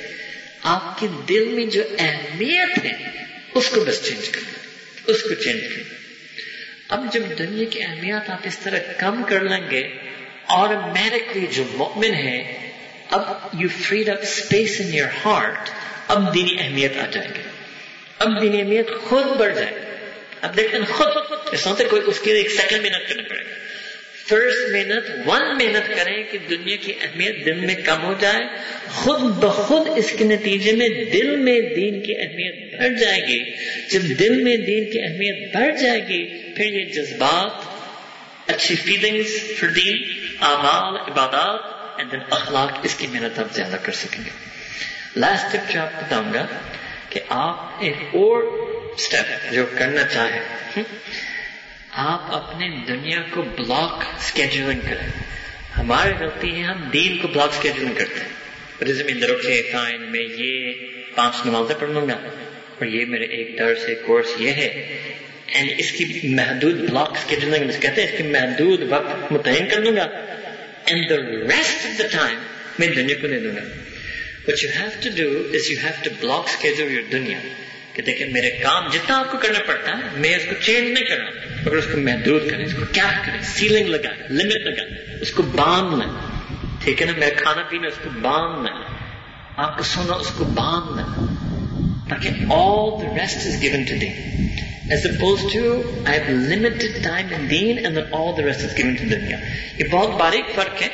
In English we would say I'm talking about flip sides of the same coin. Even some of you might think یہ just ایک تعبیر میں فرق بیان کرنا ہے. میں کیسے ایکسپلین کروں, یہ صرف تعبیر میں فرق نہیں, یہ حقیقت میں فرق ہے. A lot of it is about your perspective. It's about your outlook. Your timetable won't change at all. It's the way you look at it. It's like what they used to say in English, you know, that the glass is half empty and the glass is half full. Something like that I'm trying to tell you. All right? بعض اس پر غور کریں, اس پر سوچیں, اس پر مزید سوچیں, اور اللہ سے مانگیں. اللہ سے مانگیں کہ اللہ تعالیٰ مجھے بس یقین والی زندگی دے دیجئے, یقین والا دل دے دیجئے, اور آپ کے بارے میں جو یقین سے جو دل میں ایک سکون آتا ہے وہ مجھے چاہیے, اور یقین سے جو آپ کے گناہ سے جو بندہ بچتا ہے وہ مجھے چاہیے. کیونکہ میں ہوں آپ کے لیے, میرے پورے دین آپ کے لیے ہے, میری پوری دنیا آپ کے لیے, میرے پورے جینا آپ کے لیے, میرے مرنا آپ کے لیے, میرے گھر والا ہے آپ کے لیے, میرے کام بھی آپ کے لیے. آپ ہی نے کہا کہ رزق کمائے, وہ بھی آپ ہی کی خاطر کمانا. میں ہر چیز کو بس للہ بنانا چاہتا ہوں. بس اس کو یقین والی زندگی کہتے ہیں. ہر چیز کو للہ فلا بنانا. اور سمجھ لیں آپ کی زندگی کی ترتیب میں جو للہ فلا نہیں بن سکتا نا, وہ گڑبڑ والی چیز ہے, جس میں آپ کوئی نیت اس میں باندھ نہیں سکتے کہ میں یہ للہ کر دوں. پھر اس کو سمجھ لیں, یہ وارننگ سمجھ. اللہ تعالیٰ ہم سب کو یقین نصیب فرمائے, یقین والے جذبات, یقین والے اعمال, عبادات, اور یقین والے اخلاق. یہ بھی ایک مستقل ہے, مگر ہم نے اسی سال میں آپ کو محمد سسانی میں ایک دفعہ اخلاق پر بیان کیا تھا, تو کبھی ہم آپ پر اعمال پر بھی بیان کرتے ہیں اور کبھی جذبات اللہ کے محبت پر بیان کرتے ہیں. اب ہم چاہتے ہیں یہ 3 چیزیں کا ربط آپ لوگ کے سامنے آ جائیں. اللہ تعالیٰ ہم سب کو توفیق دے دیں, اللہ تعالیٰ ہم سب کو قبول کر لیں, اور اللہ تعالیٰ اپنی رحمت کا سایہ نصیب فرمائے, اللہ تعالیٰ حفاظت عطا فرمائے. بہت مشکل زمانہ ہے, ہم بہت خطرے میں, اور ہم بہت کمزور ہیں, اور جتنا زیادہ اس کمزوری کا بھی اعتراف کریں گے اور بے بس ہو کر اللہ تعالیٰ کو القوی المتین کو پکاریں گے, اللہ تعالیٰ ہمیں حفاظت دیں گے. وآخر دعوانا ان الحمد للہ رب العالمین. کچھ کا مشورہ تھا کہ میں آپ کو ایک اور اعلان کر دوں کیونکہ ہم چاہتے ہیں کہ جو لوگ بیان میں آنا چاہتے ہیں بڑے خوش ہیں. بیان کے علاوہ ہمارے کچھ ادارے بھی بہت چھوٹے پیمانے پر کراچی میں مرد میں احسان انسٹیٹیوٹ کے نام پر، عورتوں میں ذہن اکیڈمی کے نام پر، ان میں ہمارے کچھ ریگولر اوپن کورسز بھی ہوتے ہیں. ایک ہوتا ہے کوئی باقاعدہ عالم بننا ہوا ایک الگ ہی چیز ہے. اس میں ہمارے اوپن، آپ جب بھی آئیں جب بھی نہ آئیں، داخل کریں نہ داخل ہوں، کبھی آئیں کبھی چھٹی کریں. ہم نے اب کچھ ایسے کورسز بنائے تاکہ آپ کے پاس جب بھی موقع ہو، جب بھی جذبہ بڑھانے کی نیت ہو، جب بھی کوئی قرآن فہمی سیکھنا چاہیں آپ اس میں آ سکیں. ٹھیک ہے نا؟ اب اس کی جو تفصیل ہے وہ سارا آپ کو ابھی مائک پر تو نہیں بتا سکتا، مگر ہمارے جو کچھ ساتھی ہیں یا مردوں میں انسٹیٹیوٹ سے، کچھ ہمارے معلومات آئے ہوئے ذہن اکیڈمی سے، آپ ان چیز کو بھی معلوم کریں تاکہ آپ بیان کے بعد آپ کو ایک فالو اپ ہو. ٹھیک ہے نا؟ اس کا ہم نے بالخصوص اس سال کچھ غور فکر کے بعد کچھ اور فالو اپ کے کورسز آپ لوگ کے لیے ڈیزائن کیے جو ذرا ایزیئر اینڈ ریلیکسڈ ہے اینڈ اوپن ہے اینڈ پارٹ ٹائم ہے. اب یہ آپ کی فیوریٹ الفاظ بولو. ٹھیک ہے نا؟ Relaxed, easy, open, part time. Allah اکبر. ٹھیک ہے نا؟ آلرائٹ. سیکنڈ، جو آپ ایک اور ٹیک ہوم میں آپ چاہتا ہوں that something you take away from this, آپ ڈیلی کچھ عبادات نفلی اعمال کرنے کی کوشش کریں. جذبات پیدا کرنے کے لیے کچھ بیانات کورسز کی ترتیب میں آپ جڑ سکتے ہیں. اور ان اعمال عبادات یہ میں بہت مختصر آپ کو دہراؤں گا اور بہت پہلے بھی بیانات کے اینڈ پر آپ اس چیز کو دہراتا ہوں. ڈیلی قرآن کریم کی تلاوت کوشش کریں کہ کچھ روز کریں. فَقْرَؤُوا مَا تَيَسَّرَ مِنَ الْقُرْآنِ. آپ اس سے شروع کریں کہ جو آپ آسانی سے روز پڑھ سکتے ہیں آپ اتنے پڑھ لیں، بس اس سے شروع کریں. میں بھی آپ کے لیے 2 منٹ آسان ہے، آپ جو پڑھیں. مگر کبھی اپنے بارے میں خود یہ فتویٰ نہ لگائیں کہ میرے لیے تو ایک آیت پڑھنا بھی آسان نہیں ہے، میں نے اپنے آپ کو اس آیت سے نکال ہی دیا. نہ، فَقْرَؤُوا مَا تَيَسَّرَ مِنَ الْقُرْآنِ. قرآن پر جو آپ کو آسان ہے پڑھو، اس سے شروع کریں. دوسرے استغفار پڑھیں. استغفر اللہ، آپ صرف یہ پڑھ لیں. آپ اور پڑھنا چاہیں استغفر اللہ الذی لا الہ الا هو الحی القیوم اتوب الیہ، استغفر اللہ ربی من کل ذنب واتوب الیہ. مختلف انداز ہے. آپ اردو میں پڑھنا چاہیں اللہ معافی، اللہ میری معافی. بس کچھ روز کچھ انداز ہو جہاں اللہ تعالیٰ کو معافی مانگنا، روز معافی مانگنا. اس کے مختلف انداز ہیں، بس روز معافی مانگنا. تیسرا، روز نبی کریم صلی اللہ علیہ وسلم پر صلوات، سلام، درود شریف بھیجنا. اللہم صلی علی سیدنا محمد وعلی آل سیدنا محمد وبارک وسلم. اللہم علی سیدنا محمد النبی الامی وعلی آلہ وسلم تسلیما. یا آپ جو نماز میں پڑھتے ہیں درود ابراہیم پڑھنا ہے. اللہم صلی علی سیدنا محمد وعلی آل سیدنا محمد کما صلیت علی ابراہیم وعلی آل ابراہیم انک حمید مجید. آپ کے پاس کم ٹائم ہو، صلی اللہ. بس کسی انداز میں کسی طرح سے آپ روز نبی کریم صلی اللہ علیہ وسلم پر صلوات بھیجیں. پھر اس کے ایک اور بہترین طریقہ ہے کہ اذان کے بعد جو دعا ہے نا آپ اس کو ضرور پڑھیں. آپ اس کو یاد نہیں ہے، آپ اس کے ایک آدھ جملہ اردو میں سمجھ لیں، اردو میں پڑھنا شروع کریں. میں آپ کو ابتدا بتا رہا ہوں، اس کے بعد آپ مکمل عربی چیز سیکھ لینا. آپ شروع کسی طرح کر لینا. عجیب نکتہ ہے کہ جس طرح اللہ تعالیٰ چاہتے ہیں کہ ہم ان کو 5 وقت نماز میں یاد کر لیں، اللہ تعالیٰ چاہتے ہیں کہ ہر اذان اور نماز کے درمیان میں ہم نبی کریم صلی اللہ علیہ وسلم کو یاد کریں. عجیب ایک نکتہ ہے ہمارے دین میں. اس چیز کو سمجھیں کہ ایک نبی کریم صلی اللہ علیہ وسلم کی یاد اللہ تعالیٰ جانا کہ یہ بھی آپ کے اندر ہے. رائٹ. چوتھی چیز ہے کہ قرآن کریم کی جو دعائیں ہیں اور سنت سے جو دعائیں جو بھی آتی ہیں آپ پڑھیں، جو بھی آتی ہیں. اور آپ کو عربی یاد نہیں رہتے آپ اردو انگلش میں پڑھیں. وہ قرآنی نبوی دعاؤں کا معمول بنا.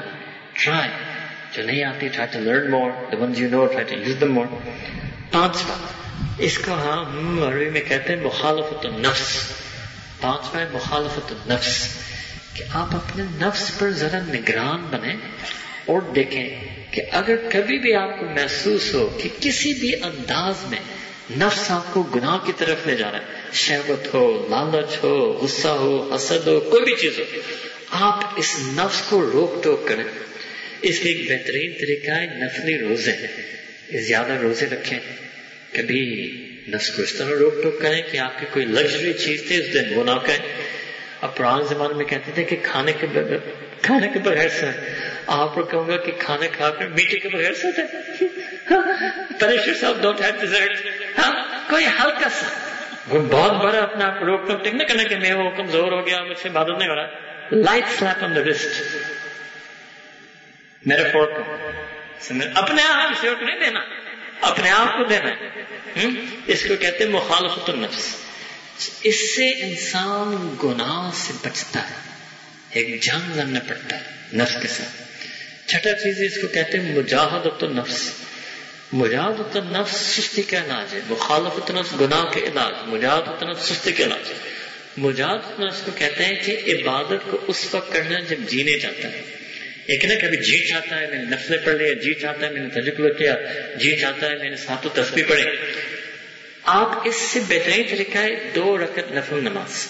When you feel lazy, cure your laziness by forcing yourself to stand on the musalla and pray just 2 rakats namaz to Allah Ta'ala. It's enough. It's very quick. آپ کہتے ہیں مجھے سستی کا آسان نماز, 2 رکعت نماز پڑھنے میں کتنا ٹائم لگتا ہے.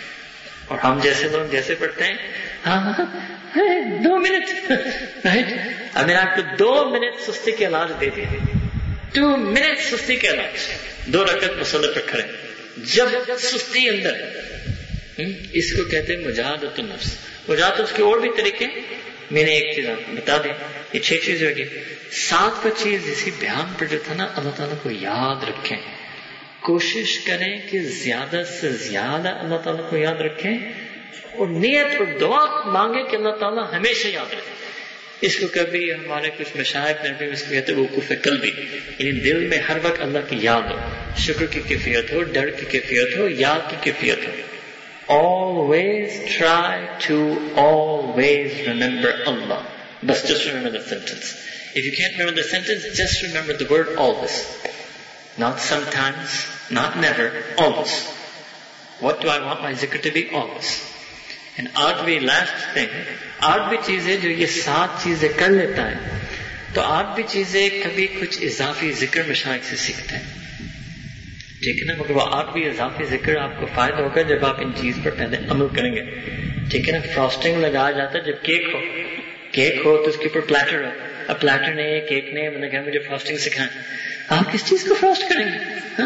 اگر آپ کے نماز آواز نہیں, عبادات نہیں چل رہے, اخلاق نہیں اپنا رہے, دینی جذبہ نہیں پیدا کر رہے, کچھ قرآن فہمی, دین فہمی, سنت کے فہم نہیں سیکھ رہے, تو میں کس چیز پر فاسٹنگ آئسنگ لگا. ٹھیک ہے نا. مگر اگر بہت شوق ہے تو اس کی ایک چیز آپ بتاتا ہوں جو ہمارے مشائخ سب نے سکھایا ہے, ذکر قلبی, کہ بیٹھ کر دل میں اللہ کا نام کا ذکر کریں. یہ کسی نماز سے پہلے, کسی نماز کے بعد چند منٹ سے کوشش کریں نماز کے ساتھ کریں. کیونکہ اگر آپ کسی اور وقت نکالیں گے اس چیز کے لیے آپ سے ہوگا نہیں, کیونکہ آپ نے اپنے دنیا سے ٹائم نکالا ہے. اس وقت دنیا یاد رکھے. نمازوں کے ٹائم میں ہمیں آلریڈی وہ عبادت کا وقت ہے, آلریڈی کچھ ہمارا رجحان ہے اللہ تعالیٰ کی طرف. اس وقت کسی نماز سے پہلے, بگنر کے لیے نماز کے پہلے نماز کے بعد بیٹھیں اور سمپلی نیت کریں کہ بس اب میں خاموش ہو کر اپنے دل میں اپنے رب کو یاد کر رہا ہوں, اس انداز کے میرا دل, میرا روحانی دل, میرا قلب اللہ کا نام کا ذکر کر رہا ہے. بس یہ 8 چیزیں ہیں. یہ اعمال عبادات ہو گئے. جذبات کے لیے آپ کو بیان دے دیا. امید اللہ تعالیٰ ہمیں بھی دینی جذبہ دیں, اللہ تعالیٰ آپ کو بھی دینی جذبہ دیں. اور مزید دینی جذبہ پیدا کرنے کے لیے جو ہمارے چھوٹی سی ایک ترتیب ہے کراچی میں, آپ اس میں جوڑیں. اور اخلاق ایک بڑا وسیع, بہت وسیع چیز ہے, اس پر بھی محنت کریں. اللہ تعالیٰ سے دعا مانگیں. جو سابقہ کچھ مہینے پہلے اس پر بیان ہوا تھا اس کی ریکارڈنگ لیں, اس کو سنیں. جذبات, اعمال, عبادات اور اخلاق. اور گول کیا ہے؟ یقین. گول کیا ہے؟ یقین. اللہ تعالیٰ ہمیں قبول فرمائے. دعا کیجیے. سبحان ربنا وهب اللهم صل على سيدنا محمد وعلى آل سيدنا محمد وبارك وسلم. ربنا ظلمنا أنفسنا وإن لم تغفر لنا وترحمنا لنكونن من الخاسرين. رب اغفر وارحم وأنت خير الراحمين. ربنا لا تزغ قلوبنا بعد إذ هديتنا وهب لنا من لدنك رحمة إنك أنت الوهاب. یا اللہ یا رب کریم آج تک اگر ہمارے دل میں کبھی بھی دین کے بارے میں یا آپ کے قرآن کریم کے بارے میں یا ایک شرعی حکم کے بارے میں یا نبی کریم صلی اللہ علیہ وسلم کی ایک کسی سنت کے بارے میں کوئی شک کبھی ہوا، کوئی سوال ہم نے دل میں اٹھایا، یا نبی کریم آپ سے معافی مانگتے ہیں، ہم توبہ کرتے ہیں، ہم بھی اسی سمیت نواتانوں پر آنا چاہتے ہیں، ہم وہ یقین والی ترتیب پر آنا چاہتے ہیں۔ یا نبی کریم آپ کرم کر لیجئے، اپنا فضل دے دیجئے، ہمیں اس یقین کو عنایت فرما دیجئے، ہمارے دل میں یقین عطا فرما، ذہن عقل سوچ میں یقین عطا فرما۔ اس یقین سے یا رب جو سکون اطمینان حاصل ہوتا ہے ہمیں وہ سکون اطمینان نصیب فرما۔ یا رب ہم شک وساوس کے بے چینی سے گزر چکے ہیں، آپ مہربانی کر دیجئے، ہمیں نجات دے دیجئے، ہمیں یا نبی کریم پناہ دے دیجئے، ہمیں وہ یقین عطا فرما جو ایک نو مسلم جو اپنے سابق دین کو چھوڑ کر آپ پر ایمان لاتا ہے، جو اپنے سابق بے دینی الحاد ایتھیزم کو چھوڑ کر آپ کے ایمان لاتا ہے، ہمیں وہی پہلا قدم دے دیجئے، ہمیں وہ جذبہ دے دیجئے۔ یا نبی کریم ہمارے دینی جذبات کو بڑھا دیجئے، یا رب نماز کا جذبہ دے دیجئے، قرآن پڑھنے کا جذبہ دے دیجئے، آپ کی محبت اور عشق کا جو جذبہ ہے ہمیں بھی اپنا عاشق بنا دیجئے۔ یا نبی کریم آپ کو جو خوف اور خشیت کا جو جذبہ ہے، ڈر کا جذبہ ہے، تقوی کی حقیقت ہے، یا نبی کریم ہمیں بھی اپنے متقین خاشعین مومنین میں سے بنا دیجئے۔ یا نبی کریم دین پڑھنا اور دین سمجھنا اور دین سیکھنے کا جذبہ ہے، علم حاصل کا جو جذبہ ہے وہ بھی عطا فرما۔ یا نبی کریم خدمت کا جذبہ وہ بھی عطا فرما، دعوت کا جذبہ وہ بھی عطا فرما۔ یا نبی کریم امت کے غریبوں کی غربت، امت کے مظلومین کو جو ظلم ہو رہا ہے، ان چیزوں کو دور کرنا، ان چیزوں کو ختم کرنا، اس کے بھی جذبہ عطا فرما۔ یا نبی کریم صبر کا جذبہ عطا فرما، شکر کا جذبہ عطا فرما، اخلاق کا جذبہ عطا فرما۔ یا نبی کریم جس طرح پیارے نبی کریم صلی اللہ علیہ وسلم نے صحابہ کرام رضی اللہ تعالی عنہم اجمعین میں دینی جذبات کو پیدا فرمایا، یا نبی کریم آپ ہمارے اندر دینی جذبات کو پیدا فرما۔ یا رب ان جذبات کے بعد ہمیں صاحب عمل بنا، اعمال کی توفیق عطا فرما، عبادات کی توفیق عطا فرما۔ یا رب کریم ہم سب کو نمازی بنا، یا رب ہمیں سب کو متقی بنا۔ یا رب فتنہ کے زمانے میں رہ رہے ہیں، ہمیں با حیا بنا، با صبر بنا، شکر گزار بنا، قدردان بنا، ہمدردی نصیب فرما، حلم تحمل نصیب فرما، ہمیں خوشگوار بنا۔ یا رب کریم ہمیں نیک اچھا بنا، یا رب کریم ہمیں سیدھا سادہ سچا ستھرا مسلمان بنا۔ یا رب کریم عدل انصاف نصیب فرما، سچائی صداقت نصیب فرما، ہمدردی خیرخواہی نصیب فرما، ہر معنی میں، ہر انداز میں، ہر طریقے سے یا رب ہمیں ہر برائی سے نکال کر ہر اچھائی نصیب فرما۔ یا رب کریم ہمیں با اخلاق بنا، اپنے گھروں میں اچھا بنا، غیروں کے ساتھ اچھا بنا، اپنوں کے ساتھ اچھا بنا۔ جو مرد شادی شدہ ہیں یا رب کریم ہمیں اچھا شوہر بنا، جو عورتیں شادی شدہ سن رہی ان کو اچھی بیوی بنا۔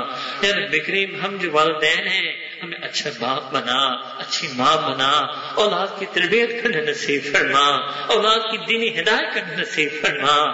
یا رب آپ نے ایک ننھا منھا جان اپنے ہمارے حوالہ کر دیا، آپ نے ان کی کفالت ہمارے سپرد کر دیا، آپ نے ان کی دینی ہدایت ہم پر یا رب کریم چھوڑ دیا۔ یا رب کریم مہربانی کر دیجئے، ہمیں سکھا دیجئے۔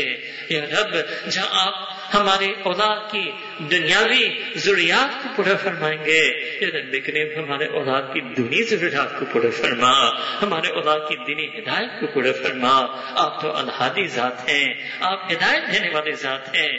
یا رب کریم ہمارے سب اولاد، اہل و عیال، ہمارے دوست، ہمارے ساتھی، ہمارے بھائی بہن، ہمارے شاگرد، ہمارے اساتذہ سب کو ہدایت نصیب فرما، ہمارے کالگز کو یا رب ہدایت عطا فرما، نیبرز کو ہدایت عطا فرما، محلے والوں کو ہدایت عطا فرما، معاشرے کو ہدایت عطا فرما، ملک کے حکمران کو یا رب صالحین بنا۔ ان کو متقین بنا، ان کو ذی عدل بنا، ان کو انصاف صداقت والے بنا.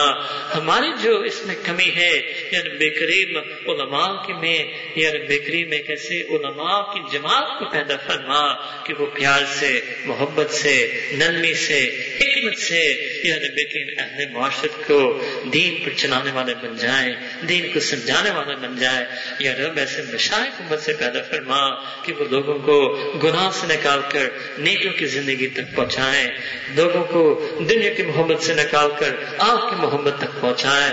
یا رب کریم ہماری تمام دینی محنتیں، دینی کوششوں کو حفاظت عطا فرما، ہر ایک دین والا کو حفاظت نصیب فرما. یا رب کریم پوری امت پر اپنی رحمت نازل فرما، پوری امت پر یا رب خاص نظر کرم عنایت فرما. یا رب کریم جس طرح پرانے زمانے میں یعنی انسانی تاریخ کی قدیمی تاریخ میں جب کوئی نبی آتا تھا وہ انسان اس نبی کی وراثت کو ٹھوس انداز سے پکڑتے تھے، ہمیں بھی ایسے ہی نبی کریم صلی اللہ علیہ وسلم کی سیرت سنت کو ٹھوس انداز کو پکڑنا نصیب فرما. ان کی زندگی اور ہماری زندگی میں یا رب کوئی مماثلت، کوئی نسبت، کوئی مشابہت پیدا فرما. یا رب کریم آپ نے جس طرح اچھا ہمیں نبی دیے صلی اللہ علیہ وسلم، ہمیں بھی ان کا اچھا امتی بنا. جتنا تو اتنا اچھا ہمارا رب ہے، ہمیں بھی تیرا اچھا بندہ بنا. یا رب کریم دین کی حقیقت عطا فرما، دین کی اصلیت عطا فرما، ہر دھوکہ، ہر غرور سے پاک صاف فرما. یا رب کریم بڑے بھول سے محفوظ فرما، بڑے بھول سے محفوظ فرما، بڑے سوچ سے محفوظ فرما، بڑے سوچ سے محفوظ فرما. ہمیشہ عاجزی کی ساری نصیب فرما. آج تک یا رب اگر ہم سے کوئی بڑائی یا بڑائی، کوئی عجب کی برائی، کوئی بھی ہمارے اندر کوئی بھی ناز نخرت ہمارے اندر آیا، ہم اس سے توبہ کرتے ہیں. آپ ہمیں اس چیز سے پاک صاف کر دیجئے، ہمیں یا رب سادہ سیدھا بنا دیجئے، ہمیں یا رب سچا ستھرا بنا دیجئے، ہمیں یا رب اپنے بندگی کے تاج ہمارے سر پر بنا دیجئے، ہمارے گھر کو اپنے بندگی کا اڈا بنا دیجئے، ہمارے یا رب ہمارے اس ملک و معاشرت کو آپ کی بندگی اور آپ کی مخلوق کی خدمت کا گوارا بنا دیجئے.